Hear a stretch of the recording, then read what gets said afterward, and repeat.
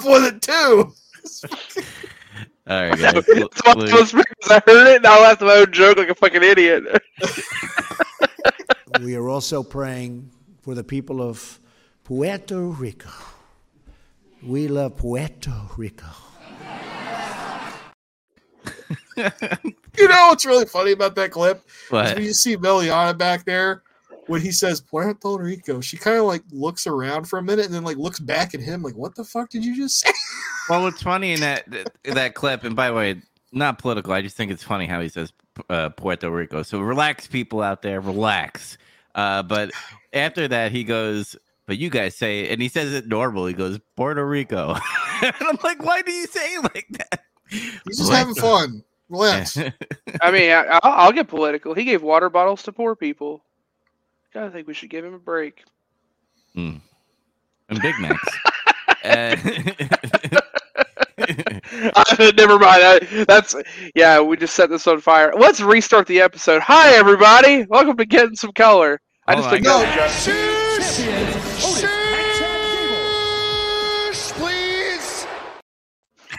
No, you know what? You know, if a train derailed in East Palestine, Ohio, I don't think... I'm just kidding. something, Israel. Do you think Hulk Hogan is like, brother, I was at East Palestine? I thought you were going to say, did you think Hulk Hogan derailed the train? I thought that's what you were going to say. I did Hogan derail the train. I did see a funny joke about how the reason why Biden hasn't visited is because in the past presidents typically don't align themselves with Palestinians. Damn! That's really good. Stupid. I thought it was pretty good. But then the show about wrestling, right? Yeah. They should just rename their township East Ukraine. Maybe he'd come right there. East Ukraine. Oh, God. I was just, like, because Hulk Hogan makes, like, lies and shit, I could just see him be like, brother, I was at East Palestine, fucking Ohio, and fucking trains. Brother, I went across the international date line, and I worked 42 hours in one day. And then Harley Race, like, put fire on the train, and it just fucking blew up. Lars Ulrich really wanted me in Metallica, brother, but I told him I didn't deserve to be in it, brother. Fucking Undertaker did a tube show pile driver on the train, so I just said, no, brother, no. I don't like Norfolk Southern because they color their engines black, brother. I'm just saying. Jesus. Well, this episode's fucked. Oh my goodness. Managed to cover. Let's see. We hit politics. We've already covered anti-Semitism. We got our racism in there. Women aren't people. All right, we covered it all. We're not going to touch LGBT. That's too soft. They're fucking taking care of that at Hogwarts. So yeah, Revelio.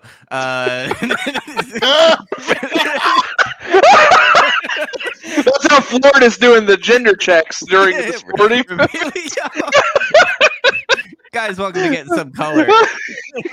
We are doing Survivor Series 1993 and WWF Monday Night Raw November 29th, 1993. And boy, oh boy, we almost had a good pay-per-view. Almost. It was, it's still not bad. But man, we'll get there. Yes. Oh man, I almost died there. But okay. Bobby Heenan and Vince are on commentating, and then there's going to be a special announced team later on. And there was a special introduction to this show. Yeah. Where they did like more. It's like, I don't know what happened, but it's like when you said, when they started this whole Lex Express things, and Dubs was like, this is like weird mind control, MK Ultra shit with Lex Luger. And then they start off with like this really weird introduction where he's like sitting in his living room with his family. Hi, I'm WWF superstar Lex Luger. And I'm here with my family, and I want to wish you all a happy Thanksgiving. Like, it does feel weird to the point, like the Mandela effect happened, and like the timelines had changed somehow, where instead of Lex, like it could have been like, I don't know, Surfer Sting in fucking WWF at this time. Because like Lex looks so out of place and so like not real, especially like The only person that was real was the daughter that didn't fucking say a word. Like I want to. She's like, I want out of this segment. Yeah, how extra fucked is it? They made his. I don't know if it's real family or not. If it was, that's super fucking convenient. But I'm assuming it wasn't because the wife was far too Native American appearing. I was like, that's way too on the nose. Well, he took Tatanka's wife, probably. Yeah, but fucking, you don't like Ned Flanders, Lex Luger? No, No. I like I said, the only time I was interested in him is when he was narcissist kind of, The and narcissist. and maybe a little bit when he was bad NWO, but when he's good NWO and good guy Lex in WWF, I'm just like, who cares? But I Right. understand. Crockett Lex, early WCW Lex, good stuff. Wolfpack. That's about Eh. it. We'll see. Yeah, Wolfpack. Yeah, Wolfpack's like, there's a lot of drugs. There's a lot of drugs. I mean, that's you're not wrong. Opinion doesn't matter there. There's a fuck ton of drugs. People died, unfortunately. But oh well. Wow, that's a mood killer. So yeah, Lex is doing his thing on TV, trying to brainwash America. We're not falling for it. No. Apparently, his briefs aren't either. His fucking ass is eating his fucking underwear later, but that's a whole different thing. I mean, if you see, he's in the best physical shape of his life. That's America's ass. That's America's ass. He's got the flag on his ass, so it just is what it is. He was really vocal, by the way, in tonight's pay-per-view. Yeah, but he wasn't doing the fearful punches where he's shouting in terror. He was shouting like in American Pride.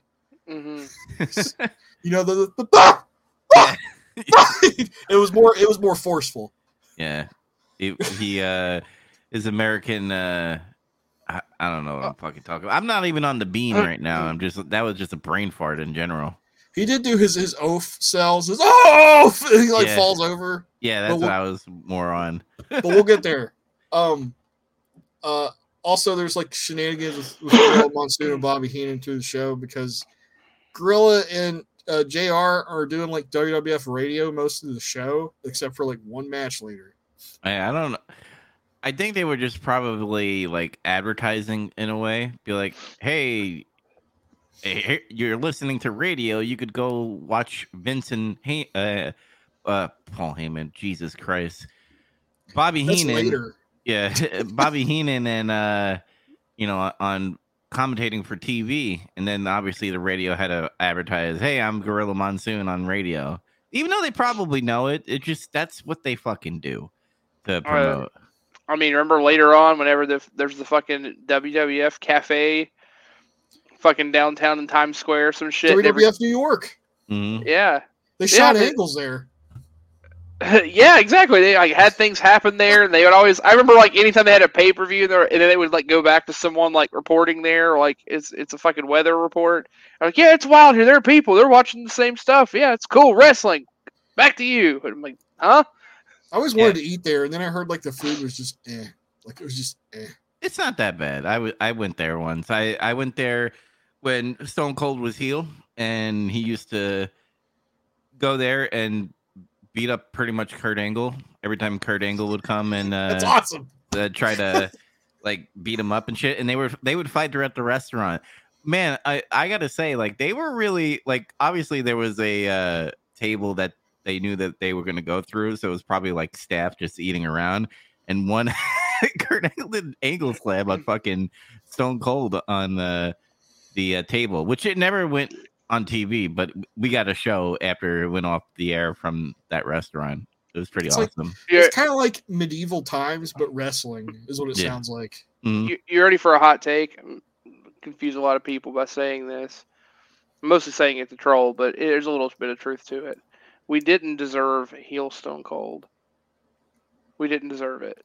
It was very underappreciated. We weren't. He's the Dreamcast of wrestling gimmick turns. It was ahead of its time, but it was great. It's actually hilarious if you go back and watch some of the dumb shit. Like he was mean, but there's so many bits that are so funny.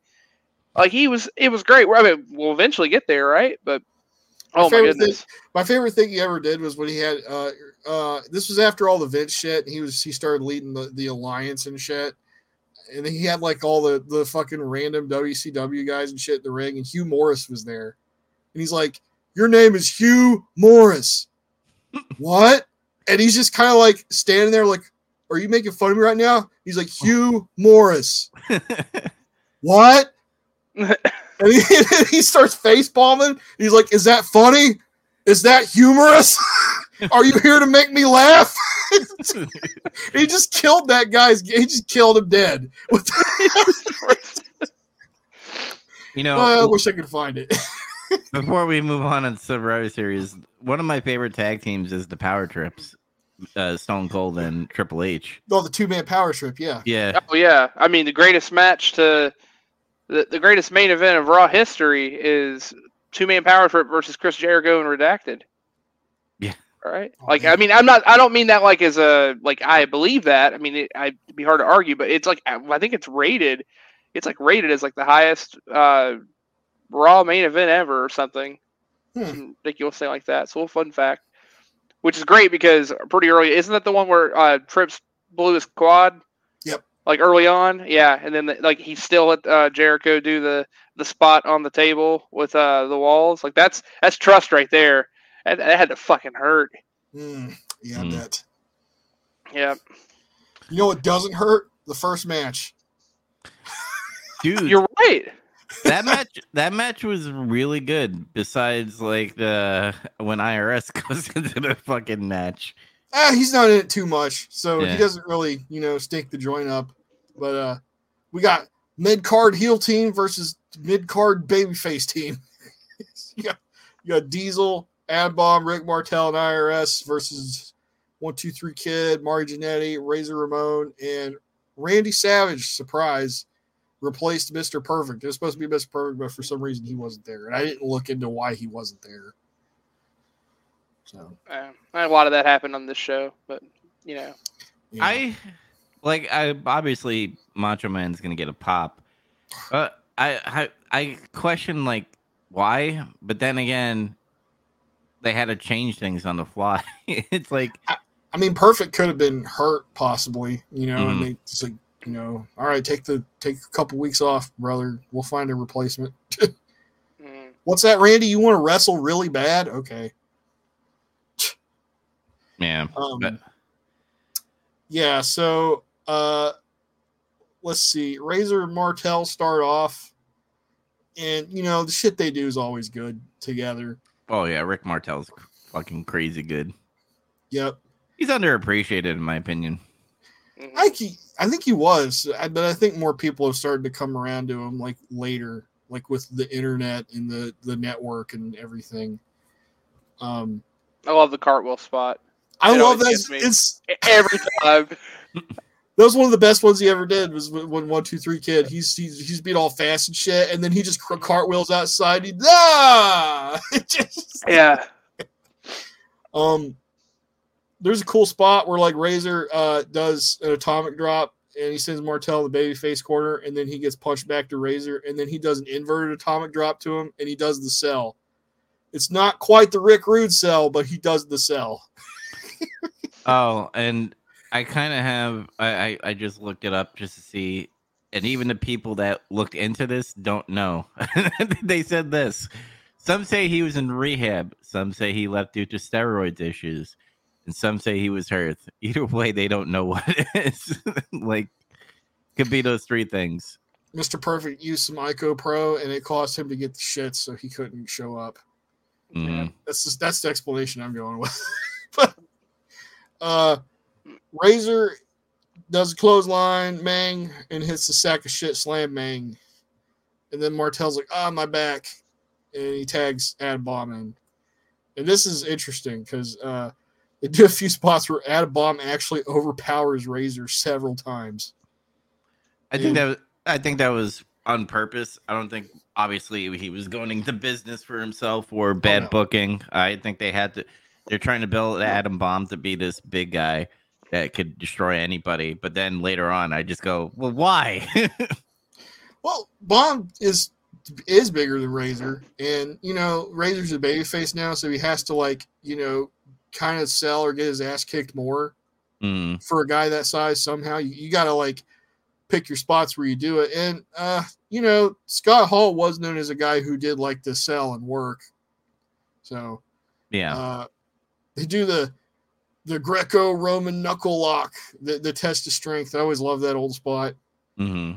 And it gets the crowd rumbling, man. I don't know. It's really funny to me how like such a simple thing just always works like that. And like nobody does stuff like that anymore. Yeah.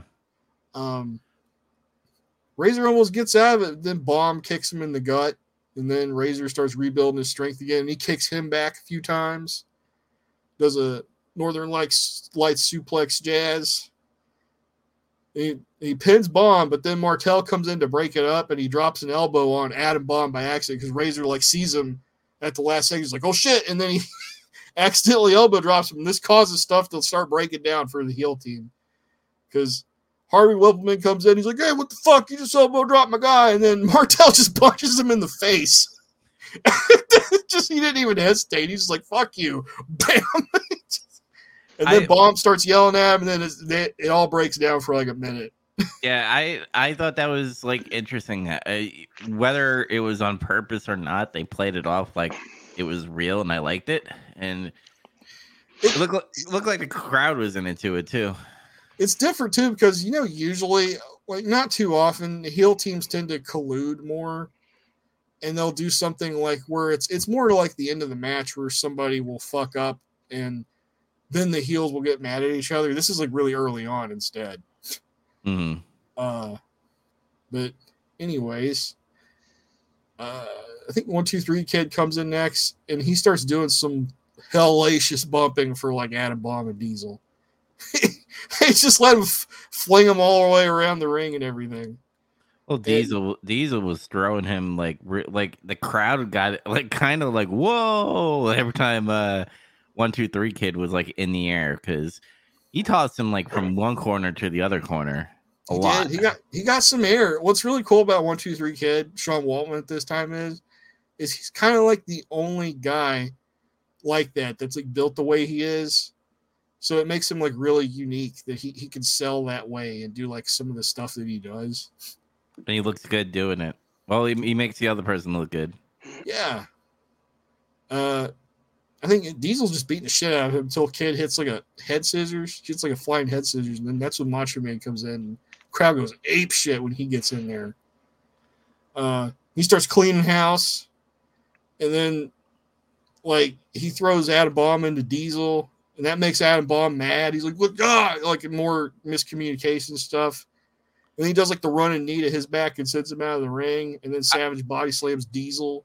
I got a question for you about Macho Man because I'm not a fan of like the whole get-up suit that he has in the ring. Is that because of the whole steroid situation that he probably lost all the big muscles and shit, or he just likes wearing that stuff? No, he just likes wearing that because he started wearing that a few years before that happened. He just changed his gear. Yeah, he hits the elbow drop on Diesel and Diesel's out. And I was like, oh, well, I didn't think Diesel would be out first, but he was. Mm-hmm. At least Macho Man took him out. It wasn't like he lost a 1 2 3 Kid or something. But brother, he's gonna get distracted soon, brother. Martel tries to sneak attack Savage during the confusion. That doesn't work. And then IRS comes in, and then Savage hits some clotheslines and stuff, and then tags Razor, and then they start beating on Razor. Like he takes a knee to the back. You know, the heel team will knee the guy in the back when he's running the ropes. Oh shit. And then Vince is like, he's cheating. And then Bobby's like, that's surviving. Cheating is surviving. Have you ever cheated anyone, McMahon? And Vince is like, of course not. Which is really funny, by the way. And then Bobby's like, try it sometime. It's enjoyable. Swerving people is enjoyable.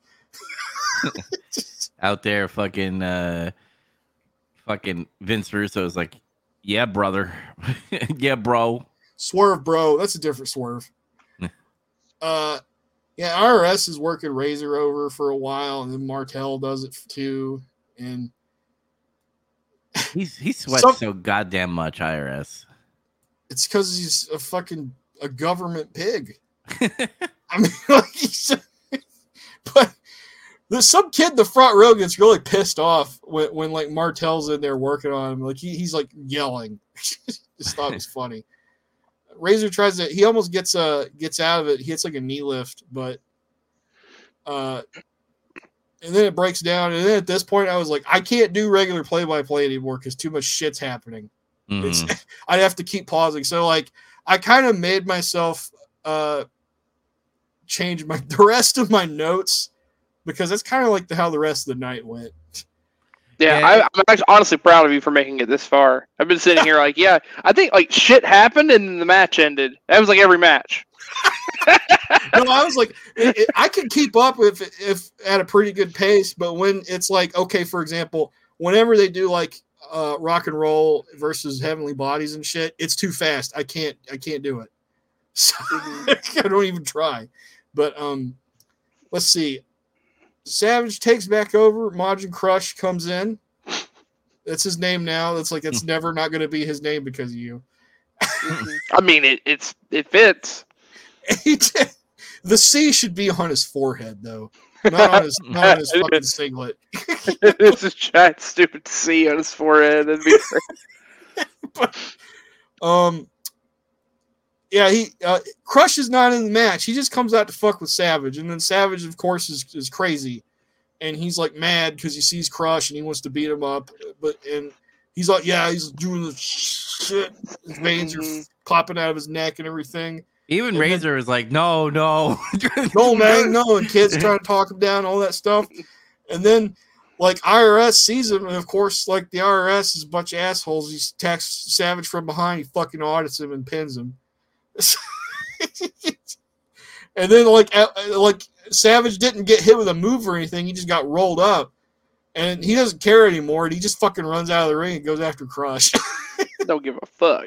So this common thread of Savage is crazy, and he'll eliminate himself from any kind of weird match like Royal Rumble, Survivor Series, whatever. You can't count on him. He's unreliable in gimmick matches. It's true.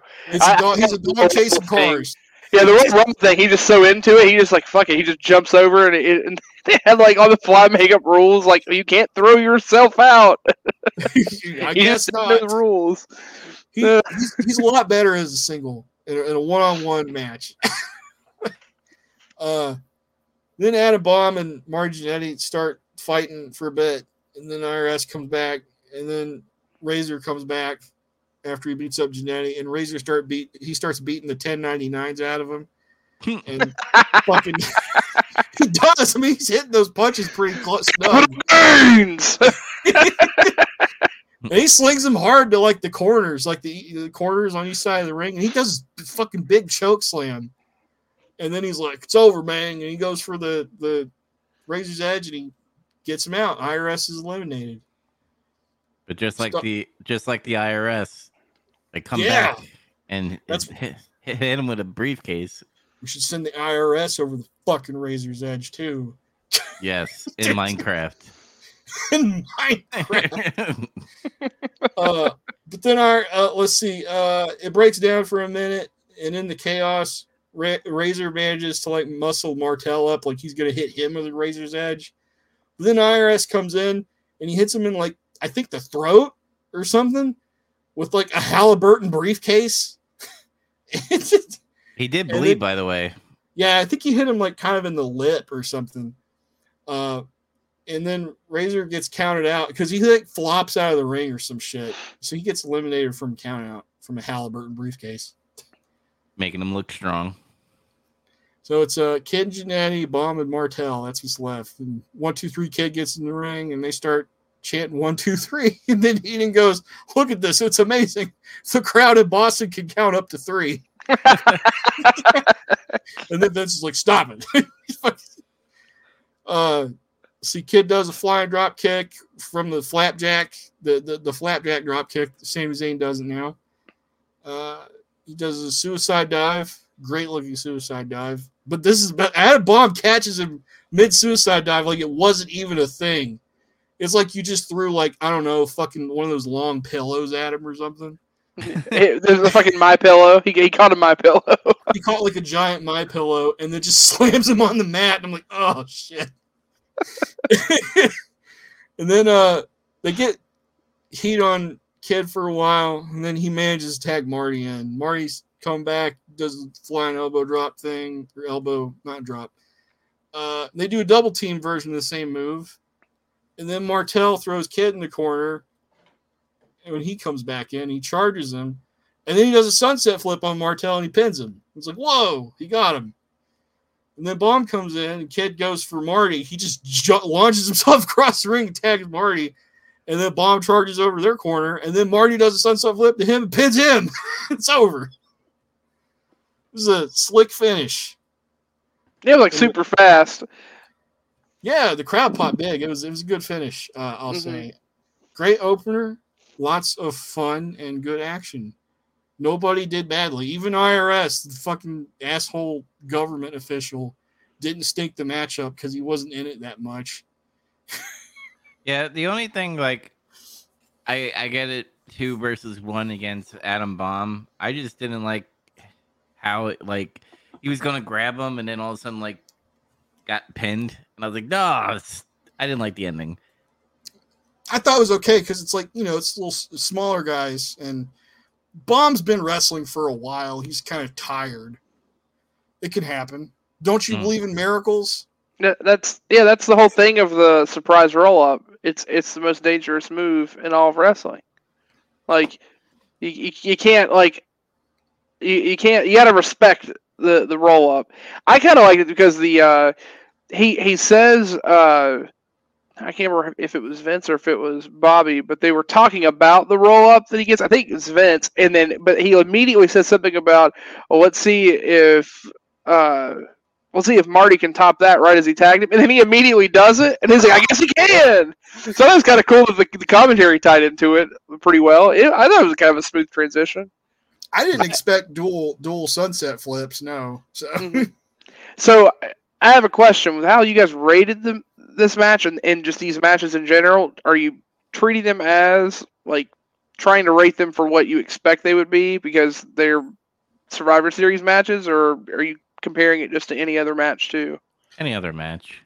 Okay. Yeah, because it's still like it's just a larger tag team match with elimination, so it's not like something weird like a battle. It's not a battle royal. It's not anything weird like that. You can still have psychology and stuff happen in this match. Okay. Well, I just wondered because these matches can go on kind of long, but it's like not fair to hold that against them because that's how they're designed. Yeah. I guess. So okay, just making sure we're all on the same page. What'd you guys rate it? I gave it a 6.5 out of 10. It was good. I won't say it's amazing because I like another match compared to this. But it was a good starter. It was very quick. I like it. There was power. You have the quickness of Marty Jannetty and 1, 2, 3 Kid. I kind of wish they'd become a tag team. They look good as a tag team. I think they do next year. Oh, okay. So yeah. And then obviously I love Razor. IRS. I mean, he like you said, he wasn't in there a lot, but I guarantee if he was, it would probably be bringing down the match. Rick Martel, I love when he got fucking atomic dropped. He sold it really well. Good job, Rick. And Diesel, being Diesel, just throwing people around and getting a paycheck, brother. So that's my rating. What about you? I give this a 7.9 out of 10. Oh, shit. Nice. Okay. Because it was really good fun. Survivors. See, like the thing about Survivor Series matches is they're like kind of a crapshoot, depending on like, and you can't even necessarily pin it on who's in it. Sometimes it doesn't work. Sometimes you'll get a Survivor Series match, and you'll be like, man, there's so many good people in this match. It should be good, and then it's not for some reason. It just seems random. And this one I didn't have like really high expectations for because of that. I was just like, well, this might be good. And it was really good, I thought. It was a lot of fun, and everybody held up their end. I liked pretty much everybody in the match except IRS because it's IRS. Even Marty did good, I mean, I'm not like a huge fan of Marty Jannetty, but when he would get in there and do his shit, he was good. Okay. Well, I don't have to feel bad at all about my rating now. I gave this an 8. This is my match of the night. I love this. Yeah, I know I didn't talk very much before. I was still wheezing from the laughter at the beginning. So I was like coughing every time I talked. My throat was like, so now I'm like not wheezing or whatever. I had to hit my inhaler. That's what Logan does, brother. Fucking nearly killed myself. I'm a fat piece of shit. That's what I get for laughing at stuff. But anyway, yeah, I love this match. I didn't expect Randy Savage to be in it, so that was a little cool thing. I loved the psychology between Razor and Diesel, just briefly, and then of course Randy and Diesel. It's kind of funny. I liked, as odd as it was, I worried about how they were going to handle Diesel being in the match, because I know they're not like super pushing him yet, but like he's still just this big guy, like, and you know what's going to happen within the next year. So I guess me thinking of that a little bit. He's getting like a slow burn push right now. Right, they're not doing much, and then he just gets boosted to the moon. But I just wondered how they were going to do it, and if I told you on paper, you looked at it, you feel like that doesn't make any sense. But he is the first eliminated in this match. But it made a lot of sense how they did it. Exactly, the way they did it was just made sense. I don't know. I really liked it. It was a lot of fun. It was a great opener. This is a wonderful opener. This is one of the better traditional Survivor Series tag matches I've seen that I can remember, really. I know, same. I have the same thing. I was like, this is like, I think if someone had asked me to tell them about if I had to pick anyone to give a good example of this is like how you sell how a Survivor Series match should be, like a traditional one, this is probably what I would choose. That or the one from 2001, the winner takes all. Oh, the invasion and winner take all match. Yeah, so I mean, much hype. That one's built for a different reason. That one's because of everything with it. So I agree. Like, it's one or the other, right? And I have a very weird, just deep in my heart, I don't know why, I have a very weird love for the really weird one in 2014. I think it's 2014 or 2013. The one that Sting. No, it's the one that Sting debuted in. It's the Authority where the Big Show does the turn again, and it's fucking stupid. But I love it because like everyone is knocked out in the ring for like a legitimate 7 minutes, nobody moves, and it's because Sting is debuting. But I mean, obviously, I like it for a different reason. It's so bad, it's good. It's a whole different reason to like it. But I agree, it's either got to be there's so much drama and story built into the match, or it's just simply mechanically this is how this match is supposed to be choreographed. I really liked it. So it's not to undersell the other ones. I like the other ones for different reasons. Same here. Yeah. Oh, I can't wait till we talk about the two that you would think wouldn't have been the ones I would have liked, especially because of who were in them. Those are the ones I like the most, but for different reasons. But yeah, anyway, I'll stop going on and on. I gave it an 8. It was my match of the night. All right. Oh, you ready for this segment? What do you say? What do you guys say about this one? Dude, Ray Combs is so cheesy as I understand what they're doing with the Family Feud. Yeah, with the Family Feud and stuff. Stu Hart wearing a fucking Detroit Pistons jacket for some strange reason. And I don't know if this was recorded probably in Detroit or something, but you're in Boston, and obviously he changes his jacket later from Pistons to Boston Bruins. No, that's Helen Hart on the back of his jacket. It's not a Bruin. Yeah. Fucking Bobby. Called her a bear. But they went ham, dude. Like Keith Hart was talking about death, to the Shawn Michaels, because before that, Shawn Michaels was dissing, being fuck their parents and shit, Stu Hart and whatever the wife's name is, Helen. Kit. And he's like, I wish they were dead.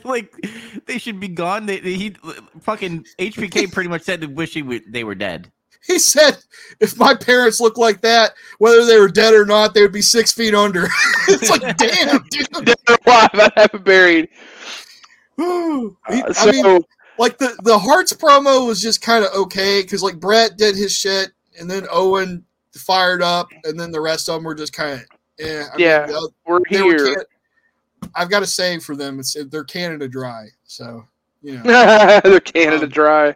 It's appropriate. But Bruce Hart is annoying. He's fucking annoying, dude. Oh man, I got a whole thing about Bruce Hart, but yeah, like Sean just masterfully just Uno reversed that shit, owned that segment. But what were you gonna say, Chaz? So I went down a fucking rabbit hole about this because I had forgotten that the Raw before they had announced that it was going to be changed. I remember we talked about it briefly, but I again wondered. The two big questions I had were, okay, well, who are these knights? And then of course they come out and they're literally the black, the blue, and the red knight, which I'll get to who they are if you don't know. We'll talk about it. I looked it up because I went down this rabbit hole, and there's this huge article about why this match even exists, and it was the controversy in WWE that like got overshadowed because of the steroid scandal and other stuff. So the reason that this match happened is because Lawler was being taken to court and was facing criminal charges for sodomizing a teenager. And this happened literally right before. That's why they just had to suddenly get him off of television. And I'd always heard about this issue. I had never known like the full story. But basically, some crazy fan after an indie show followed them back to their hotel and was like talking to his son and some other stuff. But then to make her boyfriend jealous, said that she had slept with both of them, and then changed it to Jerry, and then just changed it to, oh no, he raped me. And then then they went to court for all this, and I mean, it almost ruined his life. And then she admitted to all of this, how she lied. But now he's got this stink. Like I've heard for years and years about, oh, he likes some young. Yeah, people make all these jokes. I've even made them before, like being candid. Like I'm just joking, but like it kind of sucks. Like I mean, again, I have no idea if there's other things out there or other allegations. That's regardless. But just looking at the isolated incident of, well, this is like a life-ruining event that could happen to someone over someone lying, over to make their boyfriend jealous. That's some bullshit. It's just crazy to think this all happened, and they were like, no, well, we'll get Sean back. And then Sean just turns it around because he's not involved at all until like a week before. And then he's like, those Hearts. Well, I never liked him. I never liked Brett. I never liked Owen. And fuck his family. His mom's ugly. He's like, Keith's a fireman. Well, HBK is too hot to put out. And then he's like, Bruce is a substitute teacher. He's got nothing he can teach me. He's like fucking laughing and shit. That's just wonderful. Oh, man. No, you gotta love fucking Shawn Michaels. Just turning that around. So, whenever you're ready, I can tell you who the Knights are, because this got to me. Unless do you guys want to say anything more about the promo before they actually come out? Because at this point, we don't know what the Knights are going to be. I mean, it could be anything. Well, I got two things. One, as far as like her following Jerry the King Lawler, that's kind of not. I shouldn't say normal, but usually after every like sporting event, the women go to like bars nearby the arena because they know like the superstars are going to go there. And I remember Jaromir Jagr, he's a hockey player. After he won a game and stuff, she took a picture of her in the bed with Jaromir Jagr like passed out right next to the person, and then made like an allegation like she was forced. Like so, it's kind of like people running in front of the car and like acting like they got hurt by hitting them, like an insurance thing. That's what they try to do. They try to get a quick paycheck. But the second, we should acknowledge Andy real fast. He did a comment. Does he have a comment? Where's his comment at? I got a thing in front of my shiz here. It says, "Wow, it's like women can do just. Wow, it's like women can do just lie and ruin people's lives." That's what Godzilla had a stroke and died trying to read that. Andy, thank you. Insert the meme. I read it just fine. Women can and do. Easy thing. If you're a person that would lie like that to ruin someone's life, man, woman, or whatever, go fuck yourself, you selfish piece of shit. Like, again, don't get me wrong. It's not just that you do that to ruin someone's life. You also make it that much harder for other people to believe it when it really happens. So real victims won't get listened to because one person fucked it up for everyone else. So go fuck yourself. I hope you spend the rest of your life in hell after you die, getting pineapples shoved up your ass like Hitler. All right, I'm based fuck Go, about it. go watch Law and Order SVU and do 12 Hail Marys, you fucks. Gotta get those, Andy says, gotta get those affidavits signed to go to the bone zone. And the second thing I wanted to bring up, Keith Hart decides to go ham on fucking Jerry the King Lawler because of what he did on Raw to their parents and stuff. And he wishes he gets a heart attack. And that blew my fucking mind. I was like, he knew. He knew. He predicted this like 30 years from now.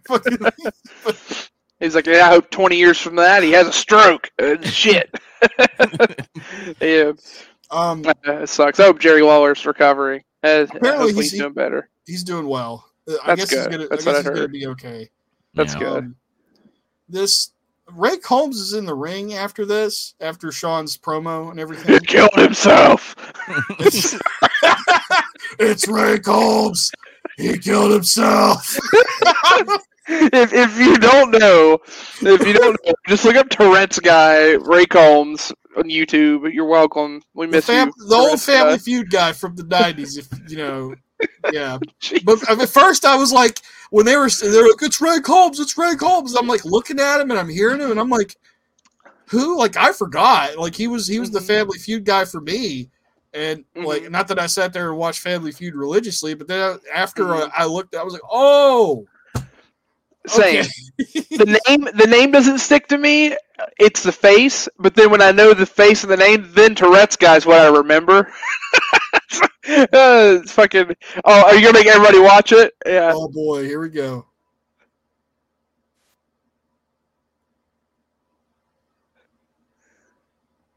Where's the audio? Oh god, I forgot what he's.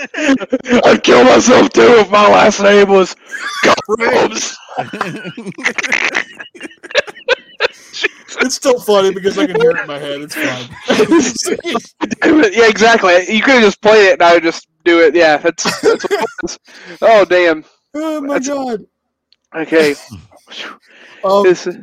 He's in the ring and he's like trying to set up this match and you know all the family drama and shit, and it's like the crowd very quickly stops caring after he gets done introducing the Hart family, and he tells some dad jokes and shit, and he's losing them, and then Sean and everybody starts coming out, and then it's like, okay, finally and then I'm like, he's gone, great. And it's like, no, he's sitting on commentary now with Vince and Bobby. And I'm like, fuck, he's still here. By the way, Chaz, you said you were going to say who the Knights are? Yeah. Oh, yeah, I'll get to it. Before I do, just a little tidbit. The ultimate heel turn is Ray Combs here, because Family Feud always has been, at least since like the 80s or whatever, has been shot and produced in the South, whether it was in Florida or Georgia.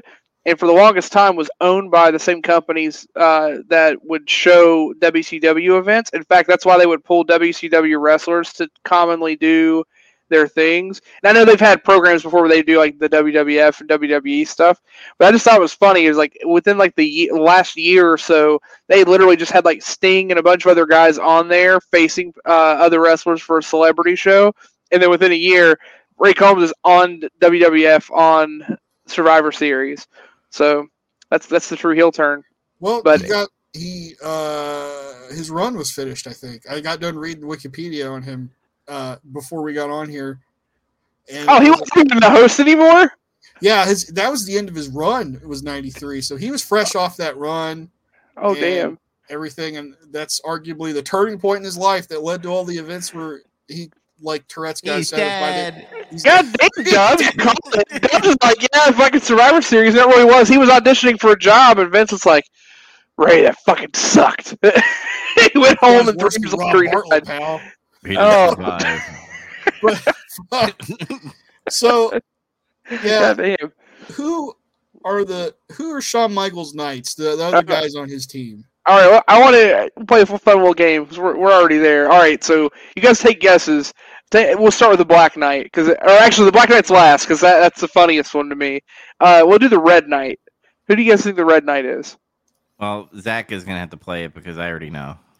Oh well, you bitch. Is it fucking Tito Santana? No, but that's a good Close. guess. But you're gonna be thrown off a little, I think. Barry Horowitz. What? Oh, okay. Yeah, Who's the I red thought one? that's kind of random. Yeah, so he's the red one. Who? All The right. Blue Knight. Who do you think the Blue Knight is? I don't know. Like Dub said something about Greg Valentine, but I couldn't see it. Is it really him? It's Greg Valentine. Yeah, Greg the Hammer Valentine is the Blue Knight, and then the Black Knight. Fuck. Like I noticed his hair, but like I still couldn't put together who it was. Like I don't know. Jeff Gaylord. Jeff Gaylord. Yep. Who's that? I don't know. That's why I thought it was funny to laugh. We got Barry Horowitz and Greg Valentine and Jeff Gaylord. The other two guys, at least they're kind of somebody. I mean, Greg Valentine is somebody, but the other dude, yeah, and then Jeff Gaylord. He was part of the Psychos, and he was Akeem Hassan. He's okay. I don't know who that is. That's the only one I was like, who the fuck is Jeff Gaylord? Andy, thank you for your guesses. He said Billy and Zach. Billy the Blue Ranger. I get it. Oh, that's funny. That was good. They look like the Zeo Power Rangers, honestly, or like the ones from like the movie. Remember when they had the ninja outfits and shit? Oh yeah, they fucking have to get their spirit animals and shit to fight Ivan Ooze. Yeah, they're spirit animals. Yeah. Mm-hmm. Yeah. Hey, don't even hate on that movie. The intro to that movie has the cover. Oh, I don't remember the fucking song title now. I thought a fucking idiot. It's a song that Stevie Wonder originally was famous for, but I think the Red Hot Chili Peppers cover it. It's a badass cover. It's when they're skydiving. Yeah, Anyway, that's their budget. The fucking intro. Yeah, they blew the fucking budget on the intro. Yeah, higher ground. Thank you. Sean and Bruce start off, and here's my thing about Bruce Hart. Bruce Hart, like Brett, wanted to like get his family involved in angles, like in WWF for different things, and some of this was part of a deal that Vince made with Stu Hart over getting a piece of Canada from him, because Stu owned part of the Canadian wrestling territory. It was Stampede Wrestling, and the whole deal was Bruce was like, "Well, you need to hire my son Brett and get him on a tag team and Davey Boy," and then Vince was like, "All right, pal, I'll do it." And it's like from there, like after Brett got more traction and stuff, he wanted to like, he did the SummerSlam match with Davey Boy happened, and I think he might have pushed for that a little bit. I'm not saying he had the clout to, but it might have come up when they were talking about it. And similar thing here, and it was like when I read Brett's book. I don't know if you guys read his book. No. Mm-mm. He's talking about when like Bruce would get involved, and like Bruce is like his second oldest brother, I think. It's like he would ham it the fuck up and try to get into as much shit as he possibly could, to the point that where it was like to the detriment of like whatever angle they were trying to do. Like he was trying to hog as much screen time or get overly involved as much as he could. And it kind of comes from a substitute teacher. Yeah, and it kind of comes through in this match. And any other time you see Bruce Hart doing something, you'll see it. I fucking hate it, dude. Like I wanted him to be the first one out so bad. But let's see. Michaels shoots Bruce off, and it starts weird. And the Red Knight comes in, and then he drops down behind Michaels. Like Michaels is going to drop down, but then Michaels turned like he's going to have to run over both of them, and he's going to trip over one of them or some shit. But Michaels turns around, and he gets back up, and they run into each other. I'm like, what was that? What the hell? They had like a weird miscommunication, like right off the bat.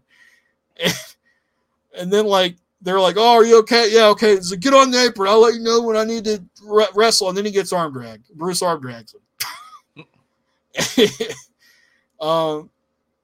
And then like Bruce and Keith stayed in the ring for a while, and they kind of beat up on the Knights for a bit, and Sean. And then Owen gets tagged in, and the crowd kind of fires up some, and he does the angry arm wringer. You know, the one where you grab the arm and you just like you're trying to jerk his arm out of his socket. And then he does flippy doos out of an arm bar. If you played wrestling games, they would call that cruiserweight moves. I like to call it flippy doos. Yeah, flippy doos. Owen's one of the best ones to do flippy doos out of a hold, but and then Owen gets out of the arm bar, and then he takes the Knights to Arm Drag City. See, there was Suplex City, but Owen invented Arm Drag City. He just arm dragged the fuck out of these guys. Woo! We got to do the Owen Hart woo.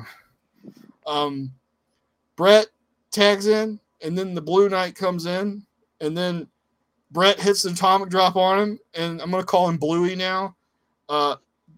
See, Brett hit a regular atomic drop on Bluey, but like Bluey sold it wrong, and he grabbed his crotch.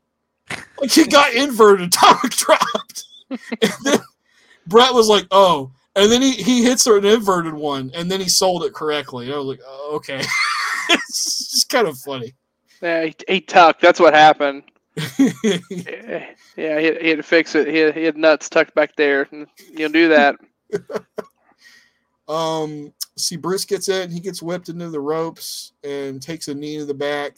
And then Sean and all of them start getting heat on him. And he tags Owen, and it becomes chaos for a little while. And they do a spot where they whip Sean and all the Knights together into the middle of the ring, and they all collide. It was kind of cool. Mm-hmm. And then, like, out of that, Owen gets on the top turnbuckle, and he does, like, a butte. He took off a missile drop kick, and it was a beauty. And he got a 3 on that Black Knight. He's out. Bye, Gaylord. Bye, Gaylord Fokker. I knew when I read this, it's like someone's gonna make a Meet the Parents reference. You have to. That's what everybody remembers about that movie, Gaylord Fokker. Yeah, that, and I have nipples, Greg. Can you milk me? Yeah. What I thought of. See, Owen and Brett start working on the Red Knight's knees, and then so is Keith. And then Keith is the mustached guy. He's the fireman. And then Brett gets tagged back in, and he takes out Red Knight, and he tries to do a sharpshooter, and he taps him out, actually. But before he can release it, Blue Knight, Bluey Valentine comes in and clobbers him with a fucking clothesline. It seems like it knocks him silly. And then Bluey and Sean work over Brett for a while. And then Sean tries to help Bluey, but he gets tossed outside near Stu. This is one of my favorite parts of the match. Stu grabs Sean and just punches him, and Sean oversells the fuck out of it and launches himself halfway across like the aisle.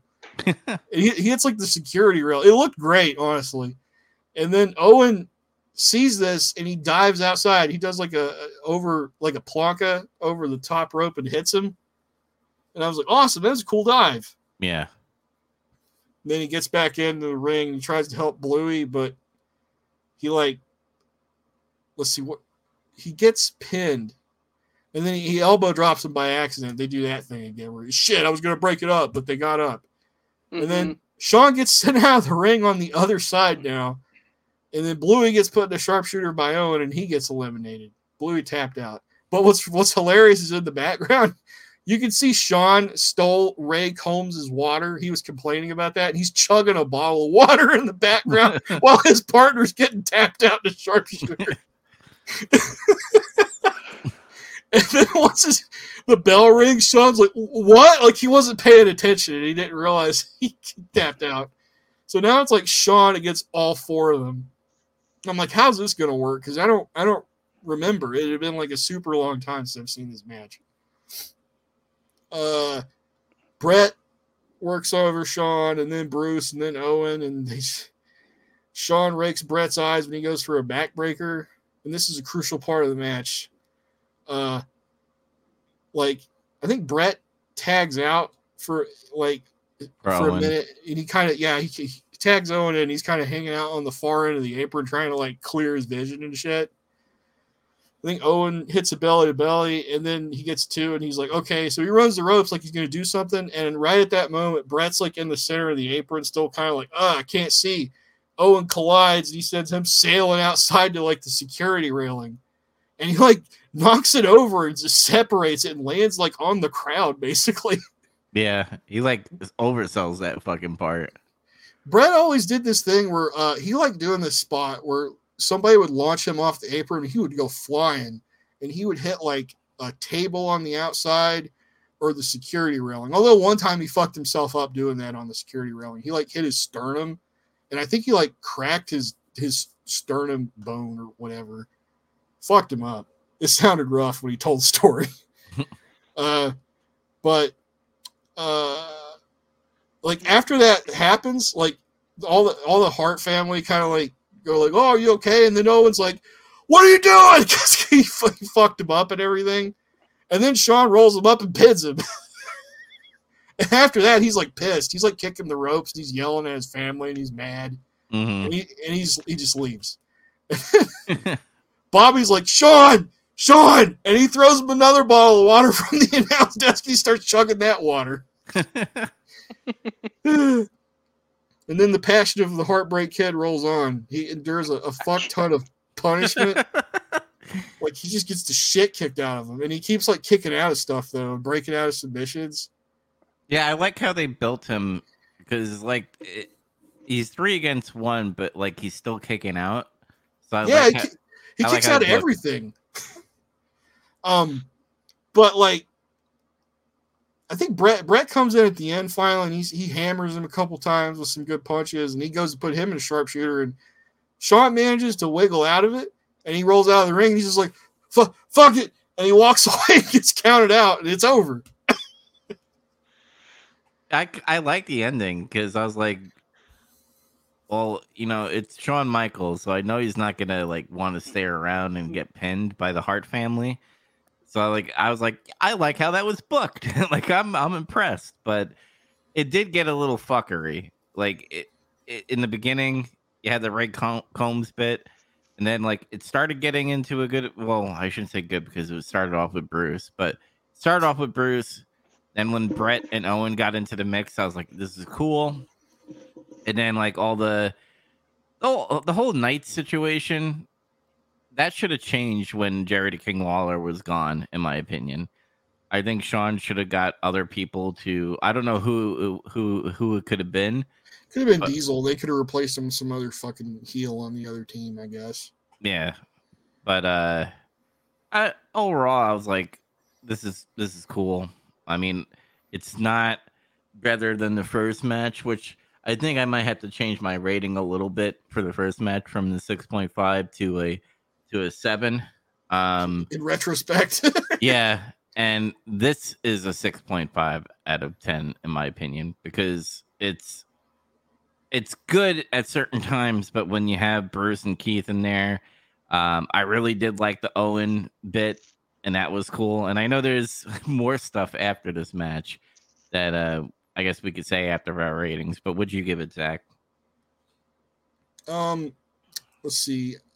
I had some little notes I'm about sorry. the match too. It's fine.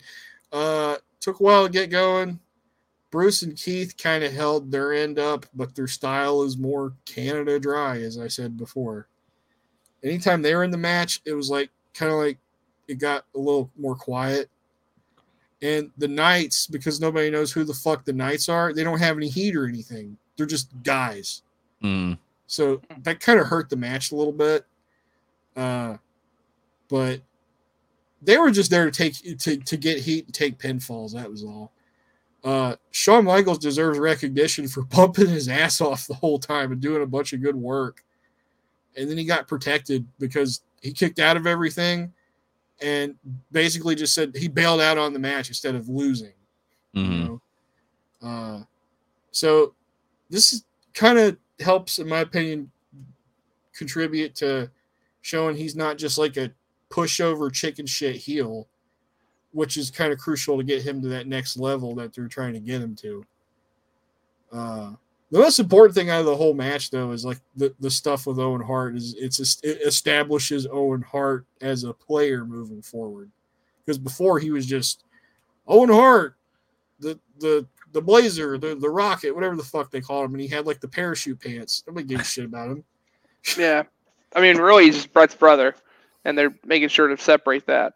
And this is the start of the build-up, which leads to one of the best matches in WrestleMania history. So, yeah. What do you think? What was your rating? Oh, I gave it a 6.9 out of 10. Okay.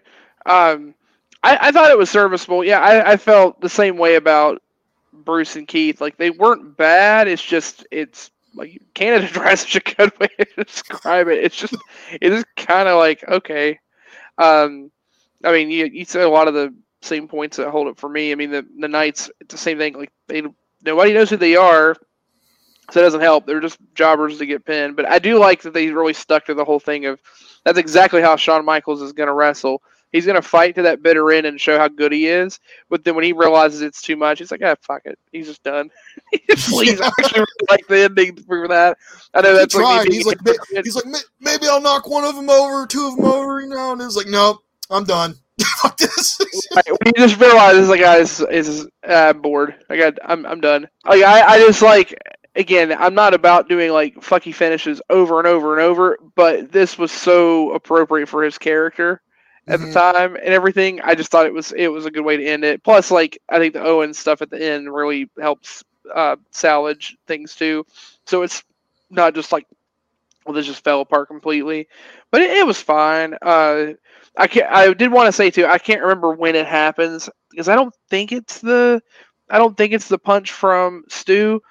But it's why I have my name the way it is right now. But at someone slaps somebody, and Ray Combs goes, "He hit him with the weenie slap." I think so fucking hard. Bruce or Keith fucking chopped somebody, and he called it a weenie slap. Like, that's what it was. He hit him in the corner, and he chops. He hits him like a knife hand chop, and he goes, "Hit him with the weenie slap." I think he like stopped commentary for a second because they didn't know what to say to that, and then Vince was like, yeah, they like came back right after and call it like, well, anyway, that was a knife hand chop. Like they just correct him, like that's not what that is. Like, I'm pretty sure that's the moment that his career in WWF died. The moment he said that, they were like, "Yep, you're not coming back from weenie slap. We don't say weenie slap." Well, commentary. What was annoying about the commentary is like Vince and Bobby Heenan had their chemistry, and it was on pause for a little bit because Ray Combs would be like, "What are you thinking about that, Vince?" And like he would like chime in, and I'm like, "Shut up." But I did laugh my ass off every time fucking Bobby Heenan took shots at Helen Hart. Talk about look at his jacket. He has a picture. and like Ray Combs like, "That's a Bruin." He's like, "No, that's Helen Hart." He said something about her teeth too. Like her teeth were like fucking, I don't know. They needed to be atomic dated or some shit. I can't remember. Like what the fuck he said. I think he said, "Don't lose your dentures" or whatever. He made some kind of comment about how her teeth are older than like some other stuff. I forget it now. It was too elaborate. But yeah, it was something about carbon dating on the teeth. Yeah, he was basically the equivalent of like, oh yeah, cut one open, you can count the rings, some dumb shit like that. Yeah, that's what it was. It was like you cut a tree down. Yeah, wooden dentures. Fucking God. What'd you rate it though? I gave it a 6.5. I was kind of the same as Dubs. It's fine, which that's not a bad rating. Like it's decent. It's just there were a couple things about it that were okay. I did feel like it suffers. It's that second match syndrome too. You get this hot opener that's great, and then this happens, and it just kind of mellowed. Sorry, it mellowed the crowd a little bit. Although I mean, they're still like pretty hot because you have Brett and Shawn out there, which are like the future at this point, and then.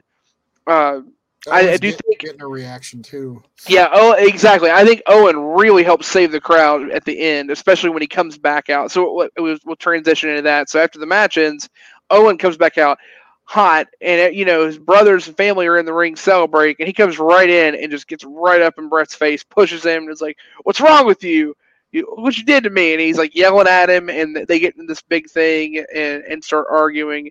And I mean I can't remember exactly there. You can fill in if there's other stuff that happens, but basically there's lots of yelling, getting each other's face, pushing and shoving, and this is what sets up the fact that Owen's tired of being in the shadow of Brett, and he wants to be his own person, and he's fed up with it, and it leads to his heel turn. And we're missing other WWF television, right? Because we're seeing this for the first time. Owen Hart be with him, correct?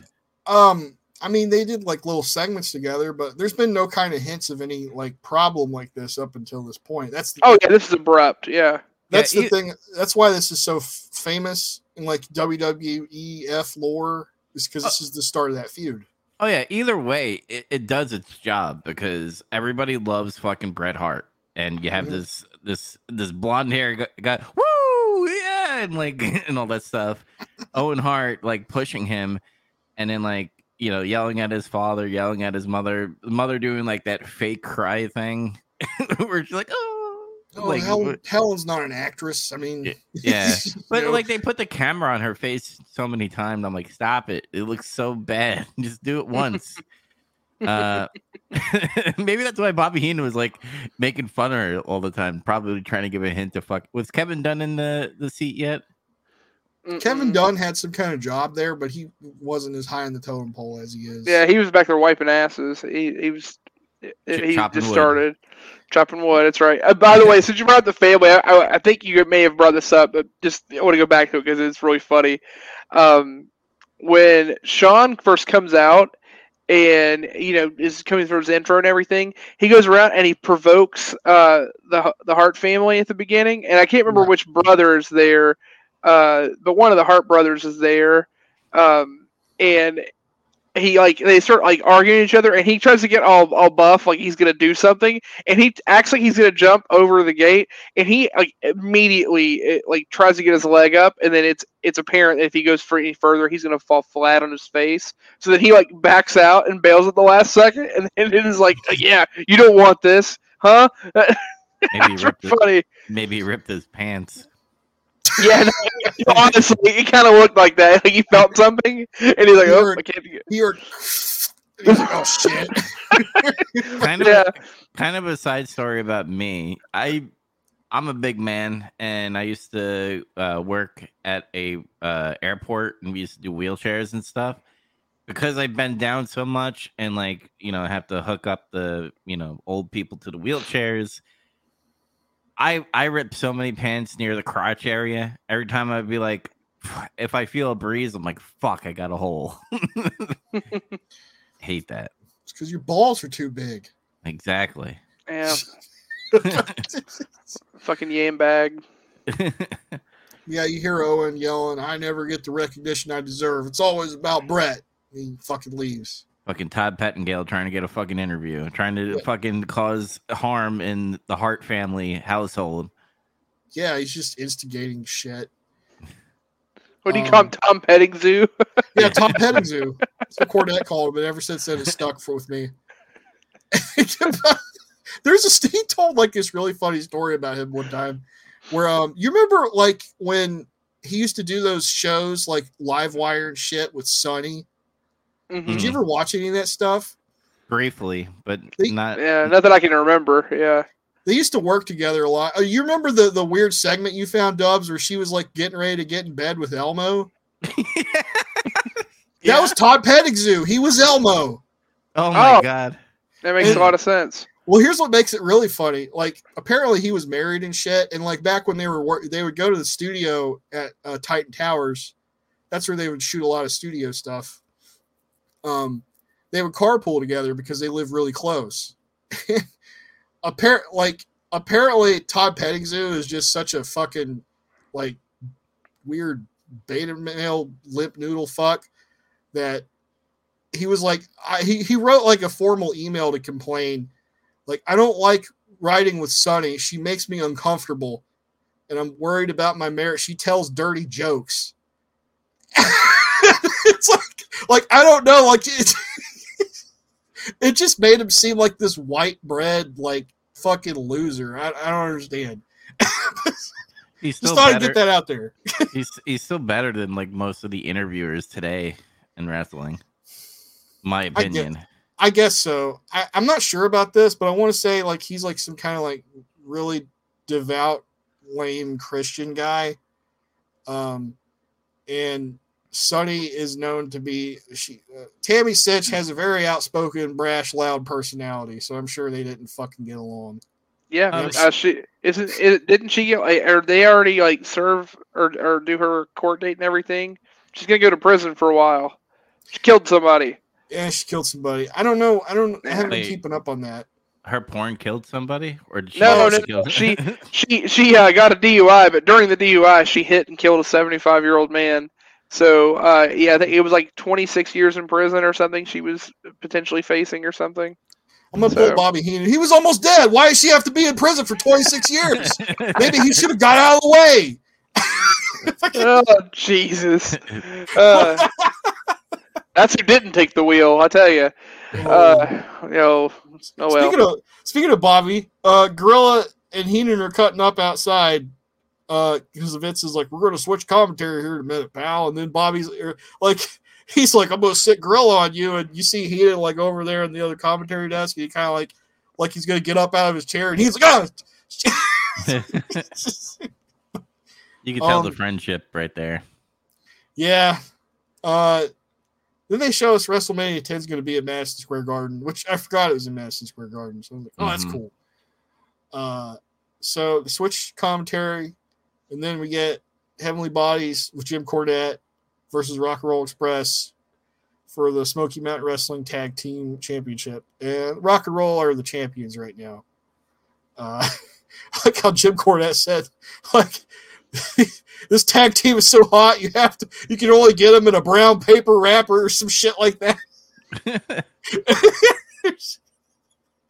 And then, like, I don't know, something about Jimmy Del Rey. Every time he comes out, he does his shit, his facial expressions. He just looks like this really sleazy fucking dirtbag guy. And he does like the little gigolo dance or whatever the fuck you call that. Cracks me up every single time. I mean, okay, and I get that. I mean, these guys are like great. Don't get me wrong, but I do find that it's just funny to me that this match is effectively the grandpa rockers and their mullets versus the younger like basically it's good guy mullet versus bad guy mullet. That's effectively what this match is.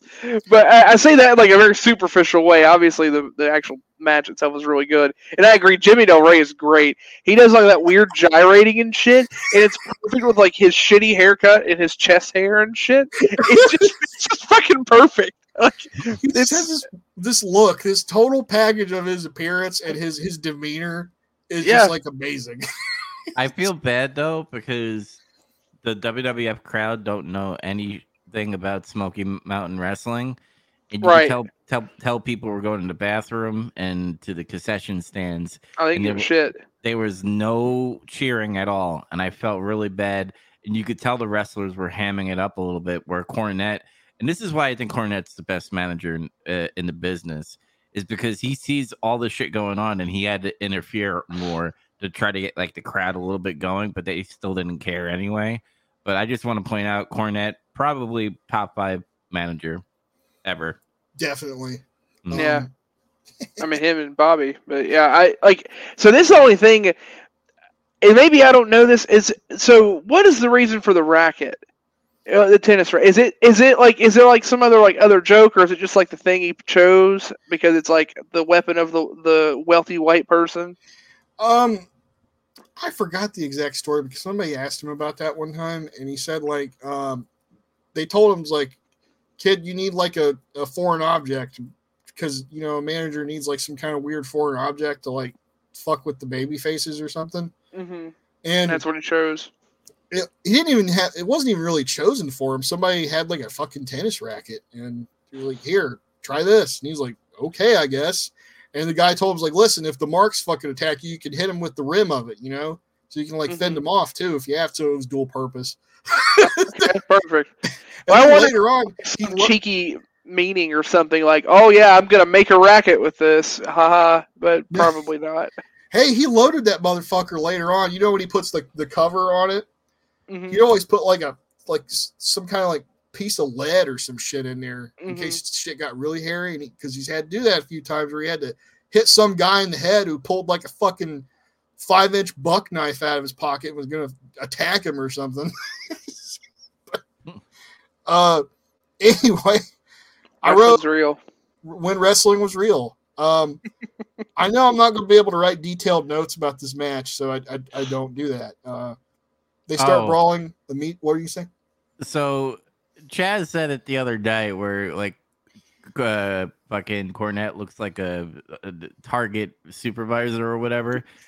I concur. I took it to another level. I'm going fucking old school retail. He looked like a manager for Nobody Beats the Wiz. Nobody Beats the Wiz. I said Kmart, by the way, so that's still a throwback now because people don't know what Kmart is anymore. But Nobody Beats the Wiz. I don't even know what the fuck that is. I'll do better. Hills. Hills. Okay. Yeah, we had Hills around here in West by God. We didn't have any of that Wiz shit. Yeah, I've never heard of that store either. Actually, must have been a regional store. Was that a New York thing or? Yeah, the Wiz is it's an electronics store where it had Joe Namath as their face of the company. Joe Namath is a Jets quarterback. Yeah, I was gonna say he's a football player. I recognize that. Yeah, he's an NFL Hall of Famer. Yeah. Yeah, and they would be like, the catchphrase is "Nobody beats the Wiz. We have the best prices and all that stuff." And it's like PC Richards, but PC Richards out fucking survived them. Never heard of PC Richards either. Yeah. I was like, you're referencing other ones with it, comparing it. And I'm like, oh, the fuck that is either. Y'all got J.C. Penney's or Belk? We got that shit down here in West by God. We have Best, which morphed into Best Buy. Up here in New York, we got J.C. Penney, fucking Sears and shit. You want to hear something crazy? We got Sears. We're getting into total like local lore shit. And I swear to God, we're going to get back in this match. You know, at the mall, where the plaza where Best Buy is and stuff here in Huntington. I went to Michael's there last year, and they had a shopping cart from Best in there. They still had a Best shopping cart. That motherfucker has to be like 35 years old or something. That is like that shit was like sitting way back, and they were like, "We're gonna keep that shit and bring it out one day." And there it was. But yeah, Hills. I remember going to Hills and getting like trying to like find that little window, little glass display where they would keep the Sega Genesis games. Yeah. Yeah. Oh man, that was a fucking shout. And apparently now in that mall, they took out a bunch of stores. Like they just wiped out several that were to get there, and now there's just this massive arcade that they like do birthday party rentals and stuff. Yeah, I don't know if it's weird. It's neat looking, but yeah. Anyway, yeah, malls are dying, so we're filling them up with Chuck E. Cheese ripoffs. That's basically the gist of that. But you were saying it. Yeah. I mean, they're taking abandoned Pizza Huts and turning them into churches. So, fuck that! We got enough other shit in churches. See, we did it right here in Southeast Ohio, which is basically West Virginia with like a better tax system. It's northwestern West Virginia. It's Northwest Virginia, but our Pizza Hut burned down, so they rebuilt it to look like the Pizza Hut, and then they let some Mexicans buy it, and they opened an Italian restaurant. It's fucking delicious. So, oh my God! Back to wrestling. Yeah, wrestling. They start brawling, and then the body slingshot Robert Gibson into the ring, and they start beating on him. And then Ricky Morton's out there. He rolls back. He tries to get in the ring. Then the bodies go stop him, and they try to slingshot him in, but he like stops them and somehow reverses it and slingshots them to the outside, which I was like, well, I've never seen that before. That's kind of cool. And then I think Ricky hits a suicide dive there, and they get in the ring, and rock and roll takes over, and they kind of like huddle outside. The Heavenly Bodies do with Cornette. They're trying to make a plan or something, and then like the cameraman starts getting really close, and then Cornette's like, "Get out of my face! I'm trying to do something." He just gets really fucking mad. I love that he actually interacts with the camera people, like because it's not that they don't do that around them, because Johnny Polo, who I called like cage-free Cornette or something, because you can't be. He's not as angry. It's farm to table Cornette. Yeah, farm to table Cornette. Like he does that shit where he talks to the camera too, but it's like later on over time they kind of like stop. They tell their guys to like not look at it's like a weird Vinceism where they don't want you to look at the camera because in his mind it's more fake that way. It's fucking dumb and it's ass backwards. It's the same reason why people will stand there in the back and they'll be talking, having private conversations, acting like there's not a fucking camera there, and it's ridiculous. Or they're looking at the television and they're just like, it is like sideways, like this. It's like, what are you doing? Who watches TV that way? Exactly. No, so the moment that Cornette yells at them and says, "I'm trying to do something here," that's when I messaged you guys and said he looks like an angry Kmart manager. That's the exact moment. That's so fucking funny. Jimmy Del Rey and Gibson starts off. And they start going 90 miles per hour. See, it's not 100 because you can still follow everything, and it makes sense. It's just really fast. And he's out wrestling Del Rey. And he gets double teamed by the Rock and Roll for a while, and he manages to crawl back and tags Dr. Tom in, who comes in and just goes like, "We are the champions!" And he just starts throwing bombs. And then Dr. Tom also gets out wrestled by Ricky Morton. And he hip tosses him. And then Del Rey comes in and he gets hip tossed. And he just hip tossed the shit out of him. And Ricky Morton took them to Hip Toss City. And then they do a double wishbone and they row the boat. Yeah, that was cool. I'd never seen that either. I'm like, well, that's a cool spot. I think that's the one part where the crowd was like, "Oh, what are they doing?" Like, they had to wake him up with fancy Southern wrestling shit, basically. Yeah, because they're not used to that up there. Flippy dude, mountain wrestling. Mountain wrestling. Mountain lightning wrestling. Mountain lightning. It's a moonshine wrestling. They should have fucking called the fucking promotion Moonshine Wrestling. Oh my god, please. You can do that now. It'd fucking work. All right, we'll get some seed money together. Fucking start. There it is. Dr. Tom power bombs Ricky Morton. It was a good one too. And he stops him dead in his tracks, and they start beating the crap out of him. And they do this spot where Cornette holds Morton outside, so Jimmy Del Rey could do like a springboard crossbody to the outside, which is like pretty state of the art for like 1993. I think the only other time they ever saw anybody do something like that, like the American audience is probably like when Great Muta was wrestling for WCW a few years ago. Mm-hmm. I noted Dr. Tom has really good punches. Mm-hmm. Very crisp and snappy. And then Del Rey and Dr. Tom keep beating up Ricky Morton for a while. And then Del Rey hits that sweet moonsault off the top turnbuckle and practically lands on his feet. And he does like a cocky-ass cover, which is great. He kicks out. Morton kicks out. And they try to do a double-team backdrop thing. But then Morton catches him, does like a double DDT. And then he tags Robert Gibson in. And then it gets crazy. And I think Ricky goes over the ropes. Because in Smoky Mountain rules, if you throw a guy over the rope, kind of like the WCW rules when Bill Watts was booking, you can't, if you toss a guy over the rope, you get disqualified. So was that a mistake? Because they're fighting for the belts that are Smoky Wrestling. Or no, I don't think it was a mistake. I think that was meant to be a spot in the match where that happened. Okay, so it's just WWF rules. Fuck you, Smoky Mountain, pretty much. Yeah, because it was just a thing where it's like the baby, like you got tossed out, and they're used to wrestling Smoky Mountain rules. So then Robert's like, "We won," and then because of that, because they're wrestling the World Wrestling Federation, it doesn't matter. They get a slight advantage where they're able to attack Robert and catch him off guard.